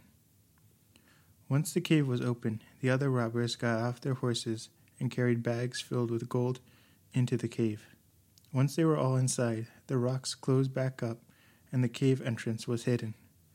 Ali Baba, who was still in the tree, was so fearful that he did not dare come out of his hiding spot. A long time had passed, and Ali Baba remained in hiding. Then, all of a sudden, the rocks began to move again, and the cave entrance was revealed. The group of robbers all left the cave, and the leader was the last one out. Once all the robbers mounted their horses, the leader turned to the cave and said, "Close, Sesame." With that, the rock formation closed, and with it, the cave entrance was hidden. After seeing that the cave was now well hidden, the leader of the robbers climbed onto his horse, and they followed him off into the distance.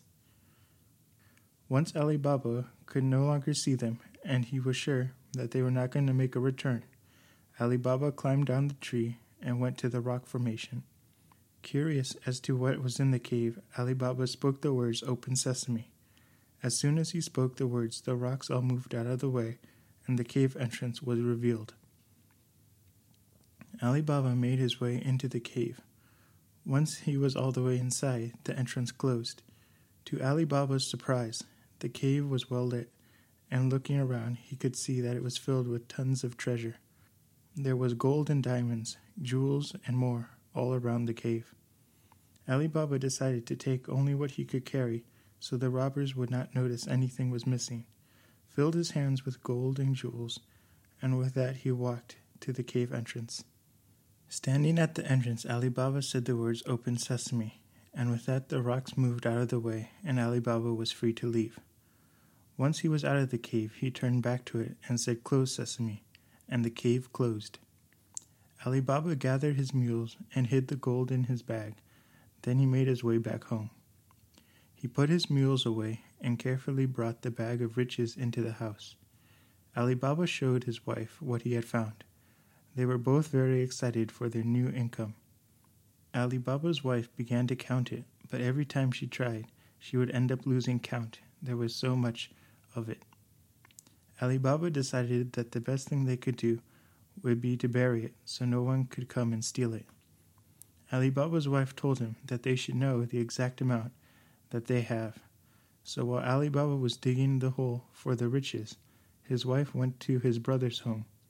There, Ali Baba's wife told Kasim's wife that Ali Baba had brought home some grain and they needed a scale to see how much there was. Kasim's wife told her that she would go and get the scale for them and it would take a moment. Kasim's wife, however, was very curious as to what grain Ali Baba had bought. She knew that they were very poor. Kasim's wife decided to put a small amount of glue at the bottom of the scale tray. With that, Kasim's wife came back to the door and gave Ali Baba's wife the scale. Immediately, Ali Baba's wife returned home and weighed the gold. She took note of the weight, and with that Ali Baba took the gold, and in the hole he dug, he covered it up. What they didn't know was that a small piece of gold lay stuck on the scale tray because of the glue Kasim's wife placed there. Wanting to stay on good terms with Kasim and his wife, Ali Baba's wife returned the scale that day to the Kasims. Once Ali Baba's wife left, Kasim's wife looked at the scale to see what grains were left. To her shock, she saw that it was a piece of gold. Kasim's wife was enraged and jealous that Ali Baba had some riches, even though Kasim and her had always had money. Once Kasim came home from the bank, he was greeted by his angry wife. She told him that his poor brother was not as poor as they thought, that while Kasim counts his money, Ali Baba has so much money that he has to weigh it in order to know how much he has. Kasim didn't know what his wife was talking about, so she showed him the piece of gold that came from the scale and told him the whole story. Kasim was also jealous and went to go confront Ali Baba. Kasim never treated Ali Baba with much respect or regard, even though he was his brother. So when Kasim arrived at Ali Baba's house, he accused Ali Baba of lying to him this whole time and pretending to be poor when he was really rich. Then Kasim showed Ali Baba the gold piece that had been stuck to the scale. Ali Baba told his brother about how he had gotten the treasure, about the robbers, and about the cave. Kasim, hearing all of this, began to grow very greedy. Kasim went on to threaten Ali Baba that if he didn't tell him where the cave was, he would report him and he would be put in jail and all his riches would be taken away from him. Ali Baba, who was going to tell his brother the location and password anyway, continued to tell Kasim where the cave was. Ali Baba told him that he would have to say "Open Sesame" to open the cave and "Close Sesame" to close it. Kasim left Ali Baba's house and returned to his own. The next day in the morning, before the sun rose, Kasim left his house and went to the cave Ali Baba told him about. Kasim brought several mules, all holding several empty baskets. Kasim wanted to take out as much treasure as he could. Once Kasim found the location, he spoke the words "Open Sesame," and the rock formation began to move and revealed the cave entrance. Kasim entered the cave, and the rock formation closed behind him. Kasim was overwhelmed with all the jewels and gold, and spent his time stuffing his bags with as much treasure as he could. Once all Kasim's baskets were full, he went to leave the cave, but the entrance was closed. In his excitement, he had forgotten the name of the grain he was supposed to say in order to exit the cave. He tried saying "open wheat," "open barley." He tried everything that he could think of, but he couldn't remember Open Sesame. By now it was midday, and the robbers were riding their horses back to their cave. The robbers saw Cassim's horses, that they were standing in front of their closed cave, and they knew that someone must be in there. Cassim, hearing the robbers' horses approach, began to get worried and decided that he would make a quick run for it once the cave opened in order to save his life. The robbers got off their horses and drew their swords and waited. Then the leader went to the cave and said the words "Open Sesame," and the rock moved out of the way. Cassim came running out of the cave and into the swords of the robbers and was killed instantly. It turned out that even though Ali Baba had only taken a little of the treasure, the robbers still noticed. They knew that this Cassim intruder must not have been the one who learned the secret of the cave, or he would have been able to escape. So the robbers decided to cut Cassim's body into 5 pieces. They placed his body in the cave, one arm and one leg on one side, and the other arm and the other leg on the other. Then they placed Cassim's head on a spike and placed it at the center of the cave.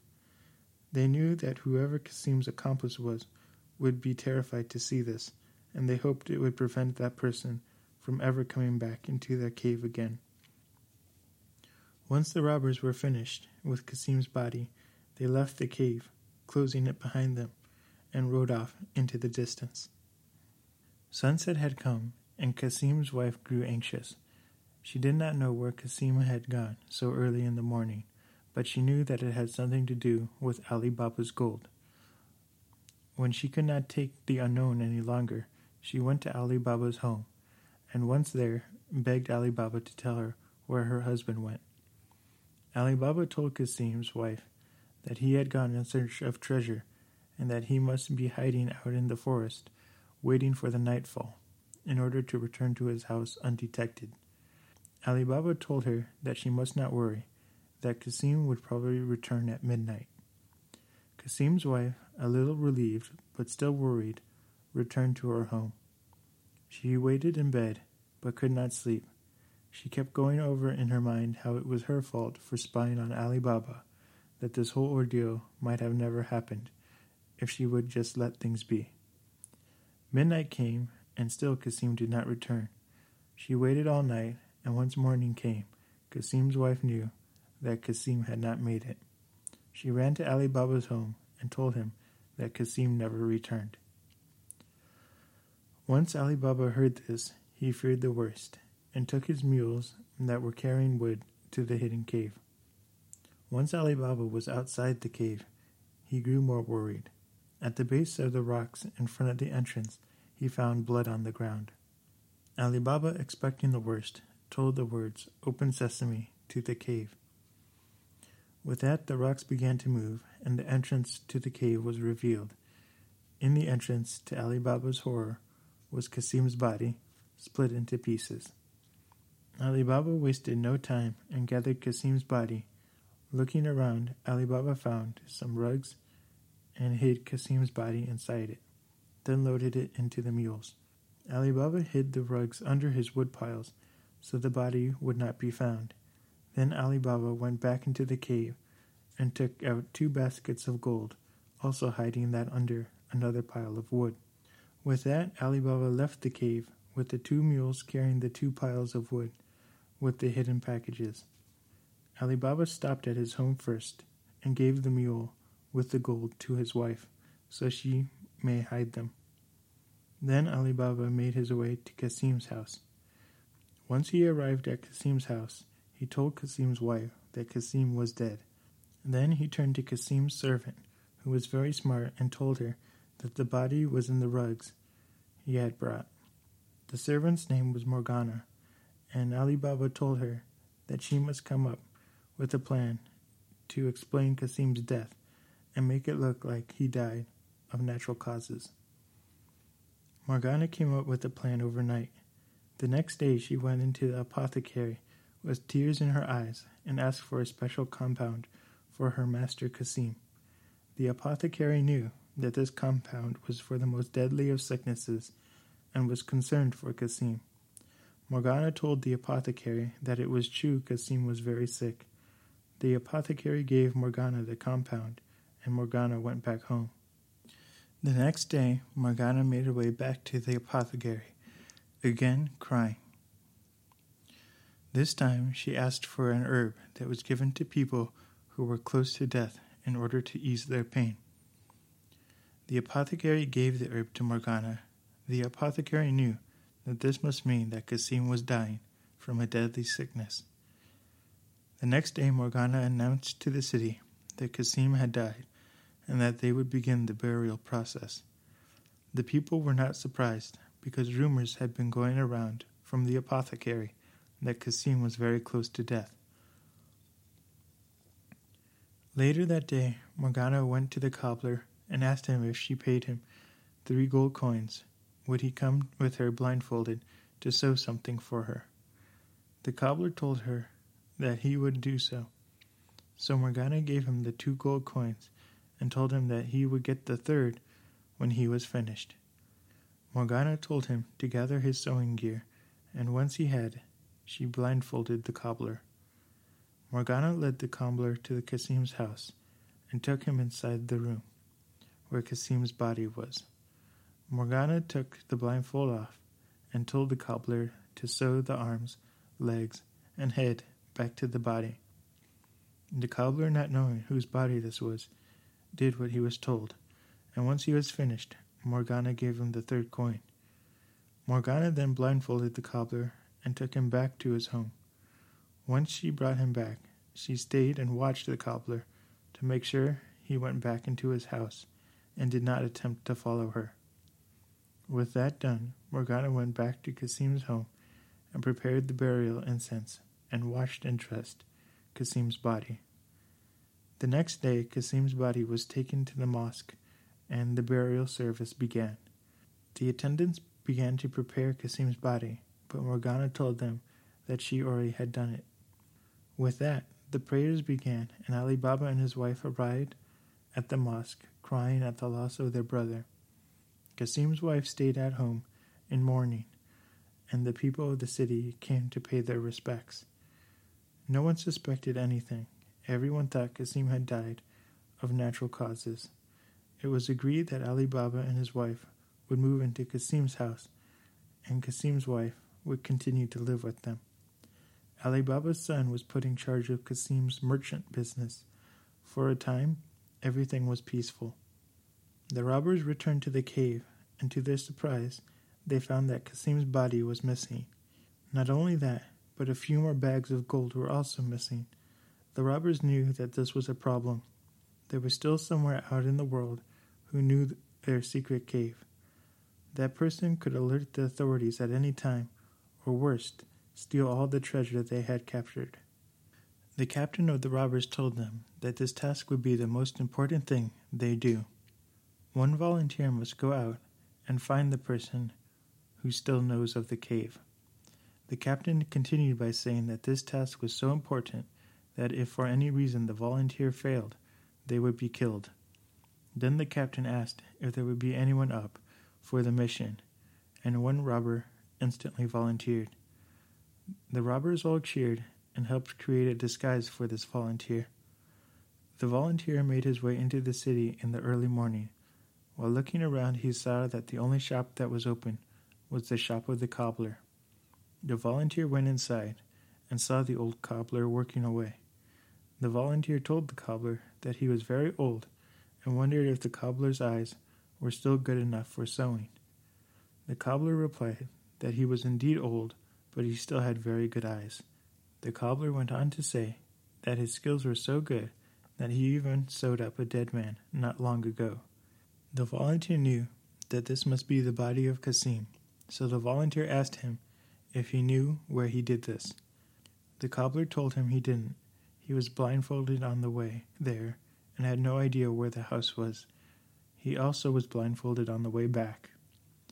The volunteer took out 2 gold coins and gave them to the cobbler, and asked him if he didn't mind being blindfolded again. He must remember a little from the path he took. The cobbler, looking at the 2 gold coins, thought that this would be easy money, so without hesitation, The cobbler agreed to try. But the cobbler warned that he might not be able to get to the exact place. The cobbler and the volunteer made it throughout the city. The cobbler blindfolded, leading the way for the volunteer robber. They traveled for some time until the cobbler came to a stop. The cobbler told the volunteer that this must be the spot. The robber took out a piece of chalk and marked the door, then took off the robber's blindfold and thanked him for his work. With that, the cobbler went home. This was indeed the new home of Ali Baba, and the robber was successful in finding it. The volunteer returned to the cave where all the other robbers and the captain were. The volunteer told the story of how he found the cobbler who had sewn up a dead man, who must have been the intruder, and he told them that he found the house where he thinks the accomplice was, and that he marked it with a piece of chalk. All the other robbers were happy, and they came up with a plan to leave the next day in small groups and go into the city. Their plan was to kill this accomplice without being discovered. When Morgana came home from her errands she was running, she noticed the chalk mark on the door. She knew this must be a bad sign, and someone was intending to do something bad to her new master, Ali Baba. Morgana then went to look for a piece of chalk, and she went and marked the 5 houses to the left and 5 houses to the right, with the same mark in the same place on the door. With that, Morgana went back to Ali Baba's home. The next day, the robbers made it into the city. They found the area where Ali Baba's house was, and were about to go in to attack until the captain noticed that there was a chalk mark on the house next to Ali Baba's. Confused, the robbers went to look at the other houses, and to their surprise, there were 10 houses, all with the same chalk mark on the door. They turned and asked the volunteer if he could remember which house it was, and the volunteer was so worried and confused that he could not remember which house the cobbler pointed out to him. The robbers all left the city in small groups and returned to the cave. There, the volunteer explained that he only marked one house and that he had no idea how the other marks were made. The captain, not happy, told the volunteer while he did learn a lot, he still failed in his task. With that, the first volunteer was killed. The captain to the rest of the robbers explained the importance of his mission, and again he asked if there would be anyone who would volunteer to find the accomplice. It wasn't long before another robber volunteered. The next morning the second volunteer went out and found the cobbler. Again the cobbler guided the second volunteer to the house of Ali Baba. The second volunteer, thinking he was clever, marked to the house again, but this time with a red piece of chalk. Once the job was done, the second volunteer returned back to the cave and told the other robbers and the captain that it was done. Again, the captain decided that they would leave in the morning to go kill this accomplice to Kasim. That night, Morgana came to the home of Ali Baba, and she found the red mark on the door. She knew that the person who left it had no good intentions. It took her some time, but she was able to find a red piece of chalk, and like before, she went up and down the street, marking each door, before returning to Ali Baba's home. The next morning, the robbers came and met at Ali Baba's home. Again they noticed that all the doors on the street had been marked with red chalk. Again, the second volunteer could not identify the house by memory, so they all returned back to the cave, and the second volunteer was killed for his failure. The captain, who now saw that his gang of robbers were not the brightest, was sure if he continued letting them volunteer, they would all end up killed or failing. With that, the captain told the group of robbers that he himself would go and find the accomplice to Kasim, and they would kill him. The captain went into the city and found the cobbler. Again, the cobbler was able to show the house of Ali Baba. This time, however, instead of marking the door or any other part of the house, the captain stood there and took in as many details as he could. The captain memorized the house until he was sure he could identify it later. Once he was sure he had it all memorized, he made his way back to the cave, where the other robbers were waiting for him. The captain told the robbers in the cave that he found the house and that he had a lot of work to do. The captain came up with a plan. They bought 40 mules with 39 barrels used to carry oil. However, one of the barrels was filled with oil, all the others were empty. The captain told the robbers that they had to get into the barrels and not make a sound. By this time the sun was setting, and the captain, who had disguised himself as an oil merchant, made his way to Ali Baba's house with a pack of horses with oil barrels. Once at the house, the captain got off his horse and knocked at the door. Ali Baba opened the door, and the captain explained that he meant to get into the city earlier, but he was delayed, and was wondering if he could spare some lodging for the night. The captain explained that he would be gone first thing in the morning. Ali Baba decided to let the captain in disguise stay in his house. The captain parked the mules with the barrels filled with robbers in the yard. Then, when no one was around, went and opened the lid to each barrel and told the robber that he would throw rocks at the barrel when it was time to attack. Ali Baba told Morgana that he planned to go to the baths in the morning, and when he returned he wanted to have some soup for breakfast. Morgana went and told the cook Abdallah that they needed to have some soup prepared for the morning. By this time, night had fallen. Morgana was making her way back to the room when her lamp blew out. This was the last lamp in the house, and when Morgana looked inside, she saw that it blew out because it was out of oil. It so happened that the house was also out of oil, so Morgana decided that she would go and take some oil from the oil merchant. She made her way to the barrels, and as she grew close to open a lid, a voice came from the barrel. It was one of the robbers who heard Morgana walking to him. However, this robber thought that it was the captain and asked if it was time to attack. Morgana, thinking fast, disguised her voice and told the robber that it was not time. She went to each barrel, and each robber asked if it was time. Each time she replied that it was not time yet. When she got to the last barrel, she found that it was indeed a barrel full of oil. She took some oil for the lamp, and then decided to take the whole barrel. Morgana made it to the kitchen and put a large pot on the stove. She set the stove fire to as hot as possible, then poured the oil into the pot. It wasn't long before the oil began to boil, and with the smaller pot, she took parts of the boiling oil back outside where the other barrels were. Once outside, she dumped the boiling oil into the barrel with a robber in it, and the robber died instantly.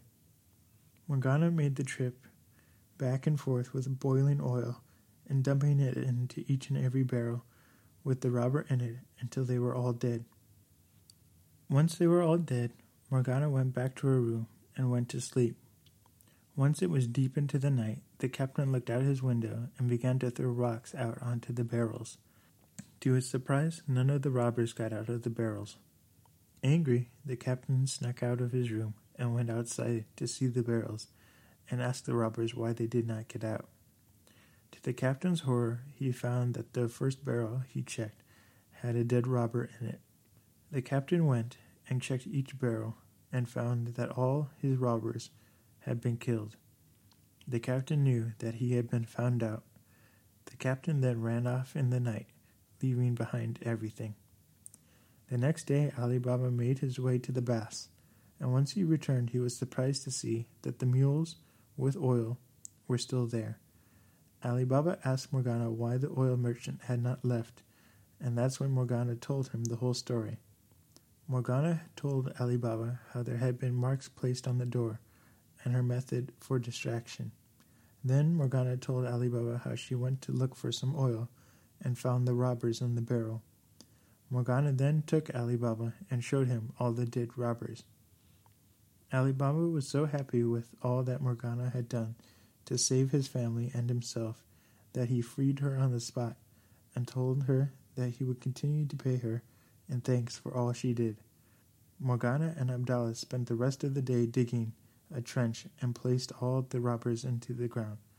With that, all the robbers had been hidden. Again, some time had passed, but the captain still wanted to kill Ali Baba. The captain came up with a new plan and created a fake name and a new disguise, and made his way back into the city. The captain set up shop as a merchant, and for a time did very well. By accident, the captain became friends with Ali Baba's son, who was still running Kasim's old shop. Once the captain found out his new friend's father was Ali Baba, the captain became even more friendlier to the son.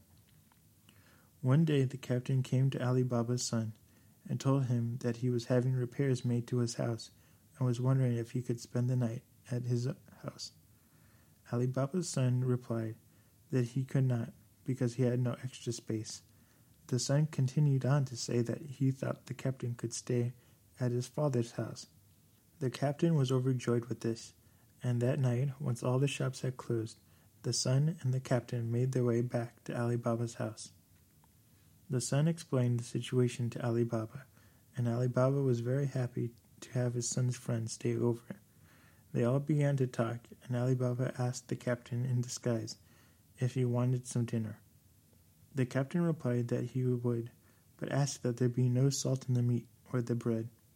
Ali Baba went into the kitchen and told Morgana the request, and she and Abdallah began to create the meal. It bothered Morgana that she received a request to create a meal with no salt. So she went to peek to see who was staying over. She peeked into the room, and she recognized the captain immediately and knew that he was there to kill Ali Baba. Morgana and Abdallah brought out the meal and told Ali Baba that she would treat them to a dance performance in order to entertain their new guest. Once Ali Baba and the others finished their meal, Morgana came out dressed as a dancer. She danced around the sun and Ali Baba. Then she pulled out a hat and a small dagger. She would dance around, pointing the dagger at herself, then at Ali Baba. Then with the other hand, she held the hat. Laughing, Ali Baba placed a coin in the hat. Morgana repeated this with the sun, pointing the dagger at herself, then pointing it at the sun. Once the hat came to the sun, he too placed a coin in the hat. The captain, in preparation, pulled out his coin purse to place a coin in the hat. Once Morgana came around to him, she pointed the dagger at herself, and then turned the blade and thrust it into the heart of the unsuspecting captain. Ali Baba and his son were horrified at what had happened. Then Morgana revealed the disguise of the captain, and Ali Baba knew that Morgana had saved their lives again. Ali Baba told Morgana that she had continued to save their lives, and that they could think of no better honor than adding her to the family. Ali Baba told his son that he must marry Morgana, which Morgana and the son were happy with. More time had passed, and Ali Baba kept an eye out for any more robbers. Once he felt it was safe, he returned to the cave. He went inside and found that the captain must have been the last one there, because nothing else had been disturbed in a long time. Ali Baba loaded his mules with some treasure, only taking what he needed. It wasn't until Ali Baba was an old man that he took his son to the cave and taught him the secret word to open the cave. Generation after generation from Ali Baba's family were taught the safe word, and they all lived happily for the rest of their days. A long time ago, there was an old king. This old king had 3 sons who were not just handsome, but very kind as well. They were very noble and always went out of their way to do the right thing. However, as time went on, the old king's advisors began to tell the old king lies. The advisors told the old king that his 3 sons were getting impatient for the throne and that they were plotting to take over control from the old king. At first, the old king did not believe these lies, but as time went on, his mind began to believe what his corrupt advisors were telling him. The old king was also aware that he was indeed getting older, and he might not be able to be king for much longer. The old king came up with a plan, in order to keep his sons busy and hopefully prevent them from plotting to take over the throne, even though in reality it was not true. The old king gathered his sons and told him that he was getting old and that he was preparing to retire from the throne. He then told his sons that in his retirement he would very much like a loyal dog who was both intelligent, beautiful, and trustworthy. The king then told his sons that whoever brought back the best dog that matched this description would become king. With that, the king sent his 3 sons into the world and searched for the best dog. The old king was sure that it would take them a long time to find the right dog, and in all that time, the old king would get an extra year on the throne. The king also told them that they had a year to search for the perfect dog before returning home. The sons left and went to a tavern. They all agreed that they would meet together in a year to present their dogs all at the same time. They thought that this would be fair to each other. All 3 brothers took different roads. The youngest made his way throughout the country. Every time the young prince found a dog he thought was great, he would purchase it. When he would find one even better, he would give the old dog to one of his servants as a gift. After he had given all his servants dogs, the young prince stopped buying dogs. He knew that the last dog he would get would have to be the best. The young prince was traveling from town to town when he found his way into a forest. He knew that he had to pass through the forest in order to get to the next town. So he made his way through. As he followed the path, darkness fell, and to make matters even worse, a large storm arrived overhead. The young prince tried to stay on the path and make it to the next town, but it wasn't long before the young prince lost his path and began to wander deeper and deeper into the forest. As the young prince kept looking for the path, he became more and more lost. He eventually came to a clearing. To his surprise, in this clearing there was a castle. It was beautiful and built with the best craftsmanship. As he walked through the gardens to the castle entrance, he noticed the sculptures of various fairies. At the entrance, he pulled a chain on the door, and he heard a bell ring. Instantly, the door opened, and to his surprise, he saw several floating torches, as if being held by invisible people, coming toward him. Then he felt the invisible hands gently pushing him in. At first, he was afraid of entering the castle with invisible people. Then he started to hear the invisible people begin to chant. In the chant, they told him there was no danger to fear, that they would take good care of him, and that he would be the one to break the spell that fell on the beautiful lady. After hearing this, the young prince began to relax. He didn't know what the words could mean. Still, the gentle invisible hands kept pushing him deeper into the castle. The hands took him to a bedroom. Once inside, the young prince noticed that there was already fresh clothes set out for him and a warm bath. The prince removed his wet clothes, cleaned himself, then put on the new clothes that were waiting for him. The young prince noticed that the bed was made up for 2 people, and he wondered who else used this room. As soon as he saw this, he saw several small figures that barely came up to his knee. They were wearing cloaks, and he could not see what form they took. They approached him, and one of the figures removed her cloak. It turned out to be a beautiful white cat. Then the white cat began to speak. She told the young prince that he was welcome here, and that he would be taken care of during his stay.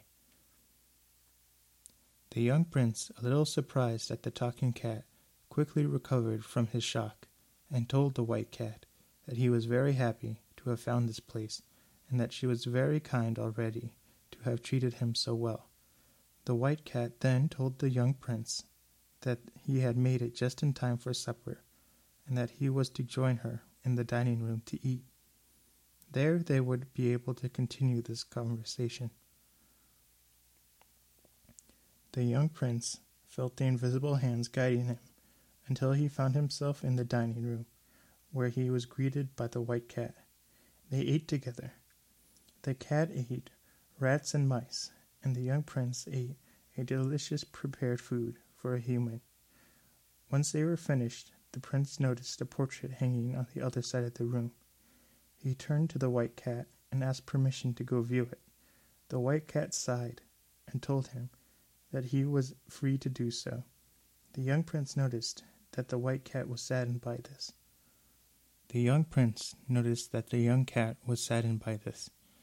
So he did not bring up the topic of the painting.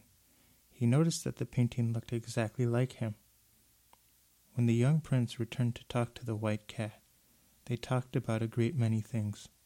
The young prince noticed that the white cat was very intelligent and had a lot of views on a lot of topics. After a while, the white cat told the prince that it was time for bed, and she thanked him for all this conversation. The young prince felt the invisible hands guiding him back to his room. There he took a bath and went to bed. He did not sleep well. He spent the night thinking about this white cat and how much he enjoyed the conversations with her.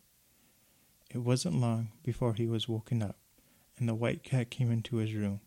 She asked him if he would like to join in their entertainment. The young prince agreed and was taken down to the gardens. There was a wooden horse, which he climbed up onto. There was about 500 other cats, and some of them riding monkeys. And then the white cat told them to release their prey. Thousands of rats and mice were released into the gardens. The cats waited for the order of the white cat to pursue their prey. When she gave it, all the cats and the cats riding monkeys began to chase the rats and the mice. The young prince followed on his wooden horse and had a great deal of fun. Not even the birds were safe from the cats riding monkeys because they could easily climb the trees. After a while, the hunt was over, and the young prince and the white cat came back to the castle. There they ate lunch, and the young prince told the white cat of the mission of his father, the old king. The young prince told the white cat that he was expected to find the perfect dog for his father, and that if he did, he would become the next king. The white cat listened and told the young prince that he had nothing to fear, that she would help him. After a year of living with the white cat reminded the young prince that it was time for him to go home in order to give the dog to the old king. The young prince had completely forgot about his mission because he enjoyed staying with the white cat in her castle this whole time. The white cat then told the young prince that she would give him an acorn, and that he was to open the acorn when he was back in his father's land. The young prince thanked the white cat and was guided by the invisible hands and taken to the wooden horse. With the acorn in his pocket, the young prince made it back home before any of the other brothers. The young prince cracked open the acorn, and out came a small mutt of a dog. This didn't bother the young prince because he saw the beauty in the dog and saw how loyal it was. Once the other brothers met up with the young prince, they showed each other the dogs that they had received. The other brothers brought pure breeds and well-groomed dogs. When the other brothers saw the young prince's dog, they tried not to laugh. When the young prince was away, they said at least they didn't have to worry about his dog being picked. They believed that there was no way that the old king would take that dog. The three brothers went to the king, and the two older brothers presented their dogs. The old king looked at their dogs and declared that he liked their dogs so much, but he couldn't decide which one he liked better, because they were both equally good. Then the young prince took out his dog, who was filled with dirt and grime from playing all day. The second the old king saw this dog, he was instantly in love with it. However, Though it had been an extra year for the king to have on the throne, he still did not want to retire. So the old king told the brothers that they had all succeeded so well that he could not decide which dog was the better one. The old king then told the three brothers that they must take another year and go in search of a cambric, which is a closely woven white linen that was so fine that it could be put through the eye of a small needle. The three brothers knew that this would be very hard and would take them a great deal of effort. The two older brothers split up and took different paths on the road. Then the young prince mounted his wooden horse and traveled very quickly to the castle of the White Cat. The second he arrived, the invisible hands helped him off the horse, and once he was safely on the ground, the White Cat came out to greet him. They were so happy to be reunited, they went inside and began to eat supper. The young prince at dinner told the White Cat all about the trials of the old king. The young prince told her of the dog and how the king liked him the best. The young prince told the White Cat that his new task was to find a cambric that was so fine it could be passed through the eye of a needle. The White Cat told the young prince that he was in luck, that she had some cat servants that were able to produce such a cloth. After they ate, they had a festival celebrating the return of the young prince, and all the cats and the White Cat, as well as the young prince, were happy. Time went on until it was the day before the three brothers were to return to the old king. Again, the young prince had forgotten about how much time had passed. Again, the White Cat reminded him that it was time to leave. At that time, the cat servants brought a large nut to the White Cat, who in turn gave it to the young prince. The White Cat told the young prince that he was to open the nut in front of the king, and there he would find the cloth so fine that it would be able to go through the needle. Then the invisible hands took the young prince outside, where there was a pair of white horses and a beautiful carriage made up of jewels, gold, and silver. The young prince hopped inside and said goodbye to the White Cat, and with that the horses took off, and the young prince arrived back home. The two other brothers were already there and were waiting for the young prince to present their cambric. The first brother presented his cloth, and it was so fine that everyone thought for sure he would be the one to win the throne from the old king. The old king pulled out his needle and tried to pull the cambric through the eye of the needle, but it could not be done. Then the old king tried the next brother's cambric. It almost went through the eye of the needle, but it still failed. Finally, it was the turn of the young prince. The young prince pulled out the nut. Everyone in the room laughed at the young prince. Then the young prince cracked open the nut, and inside there was another nut, but this time a hazelnut.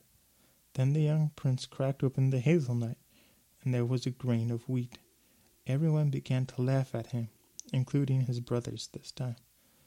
Even the young prince was getting worried that the White Cat had deceived him. But the second he thought this, he could feel the claws of a cat scratch on the back of his leg. The young prince cracked open the grain of wheat, and there at the center was a cambric cloth that was so fine the young prince presented it to the king. And the king took it and placed it through the eye of the needle. The old king knew that the young prince had to be the one that he must give the throne to.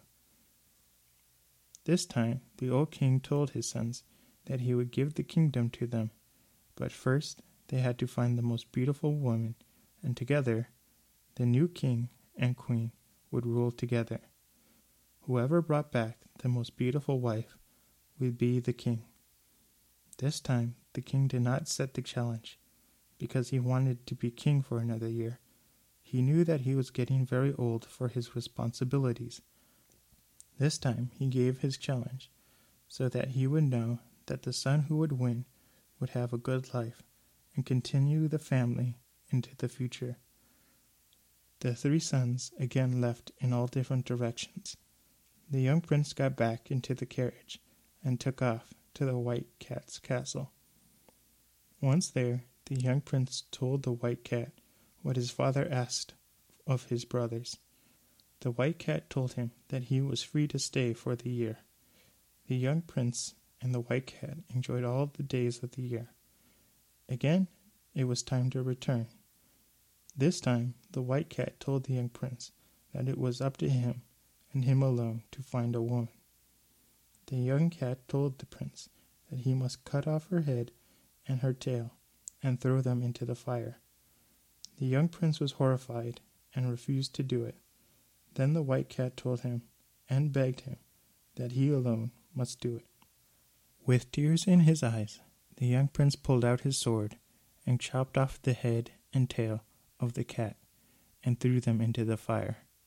The second that the head and the tail landed in the fire, out emerged the most beautiful woman.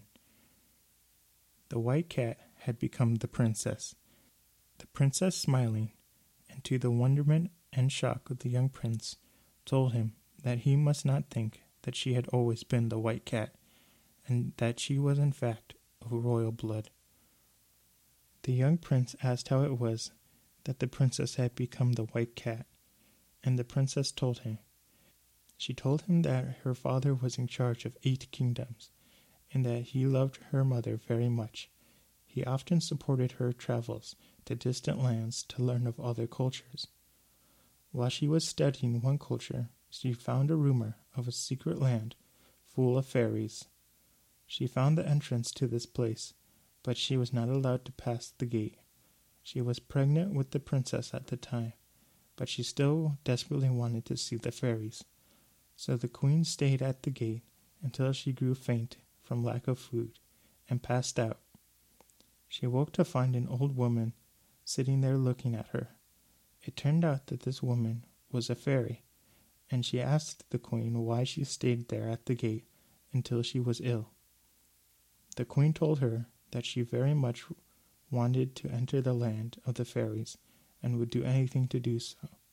The fairies listened to this and told her that they would let no one into their land, but they would let her in and take as much magical fruit as she could transport on one condition. When the queen was to have the child, she would give her to the fairies. There, the fairies would teach her how to be the smartest princess ever to be. The queen agreed to this. The queen called for as many horses with wagons attached to come take the fruit from the fairyland. Once the king returned home, everyone was happy to see her, including the king. The queen brought so much fruit that it was able to last the entire year. She never told the king the price of the fruit, however. Months passed, and soon it was time for the queen to give birth. This time, the queen grew sad and depressed. The king continued to ask why she felt so sad, until one day the queen told him the price that must be paid. They must give their daughter to the fairies. The king was livid, but did not let the queen know. Instead, the king came up with a plan. They would hide the princess in a tower where the fairies would never find her. Once the princess was born, she was immediately hidden. Then the fairies arrived at the kingdom to take the princess, and the king told them that they could not have her. So the fairies released a dragon into the kingdom, and all the crops were destroyed. Soon, everyone began to starve, and still the dragon was destroying buildings and towns. With that, the king decided that he would have to give up his daughter, the princess, in order to save his people from certain death. The princess, the former White Cat, told the young prince she grew up only knowing the fairies, and that they taught her a great many things. The fairies, however, kept her from meeting any other human, only letting her through the gardens and into their own tower. The princess grew up, and one day she saw what she thought was a man.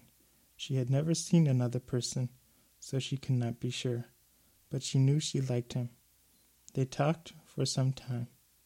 the princess in the tower, and the man at the fairy gate. Then night came, and the man left. The next day they would repeat this, and the next. The princess knew that she wanted to meet this man closer, so she asked the fairies who didn't know of this man for some rope, so that she would be able to catch birds at the side of her window. The fairies gave her the rope, and instead the princess created a ladder for the man to come into her room. But when he climbed up, upon seeing him close, she was afraid. She had never seen anyone else. But he was very kind and handsome, and they sat and talked. They talked until the fairies came in and sounded the alarm. Soon all the fairies came into the room, trying to kill this man, and the man trying to protect the princess from the fairies, until one of the fairies entered the room with the dragon, and the dragon ate the man. The princess was so sad that she tried to jump into the dragon's mouth, so that she would be eaten too. The fairies, however, stopped her, because they thought her punishment must be more severe. They told her that she was not born in the fairyland, and that her real parents were now dead. Then they said she would be turned into a white cat, and the only way that she could be able to be turned back into a human princess again was if a man that looked like the one the dragon ate came to her house. They fall in love, and he chop off her head and tail and places it in the fire. Then she would become a human again. The princess told the young prince all this, and then told him that they must hurry to the old king and the young prince's home. All the old king's son returned home, all in the same day. All the couples went to meet with the king. The old king was tired and wasn't sure if he was able to give up his throne. But the princess with the young prince went to speak to the king. She told him that all the sons had found women who would make them happy and should have happy marriages with. She then told the king that she had 8 kingdoms, and she would give one to each of the brothers of the young prince, so that the old king would be able to keep his own. And in addition to that, the young prince and the princess would rule over the remaining 6 kingdoms. The old king was overjoyed with this outcome, and the whole family lived happily till the end of their days.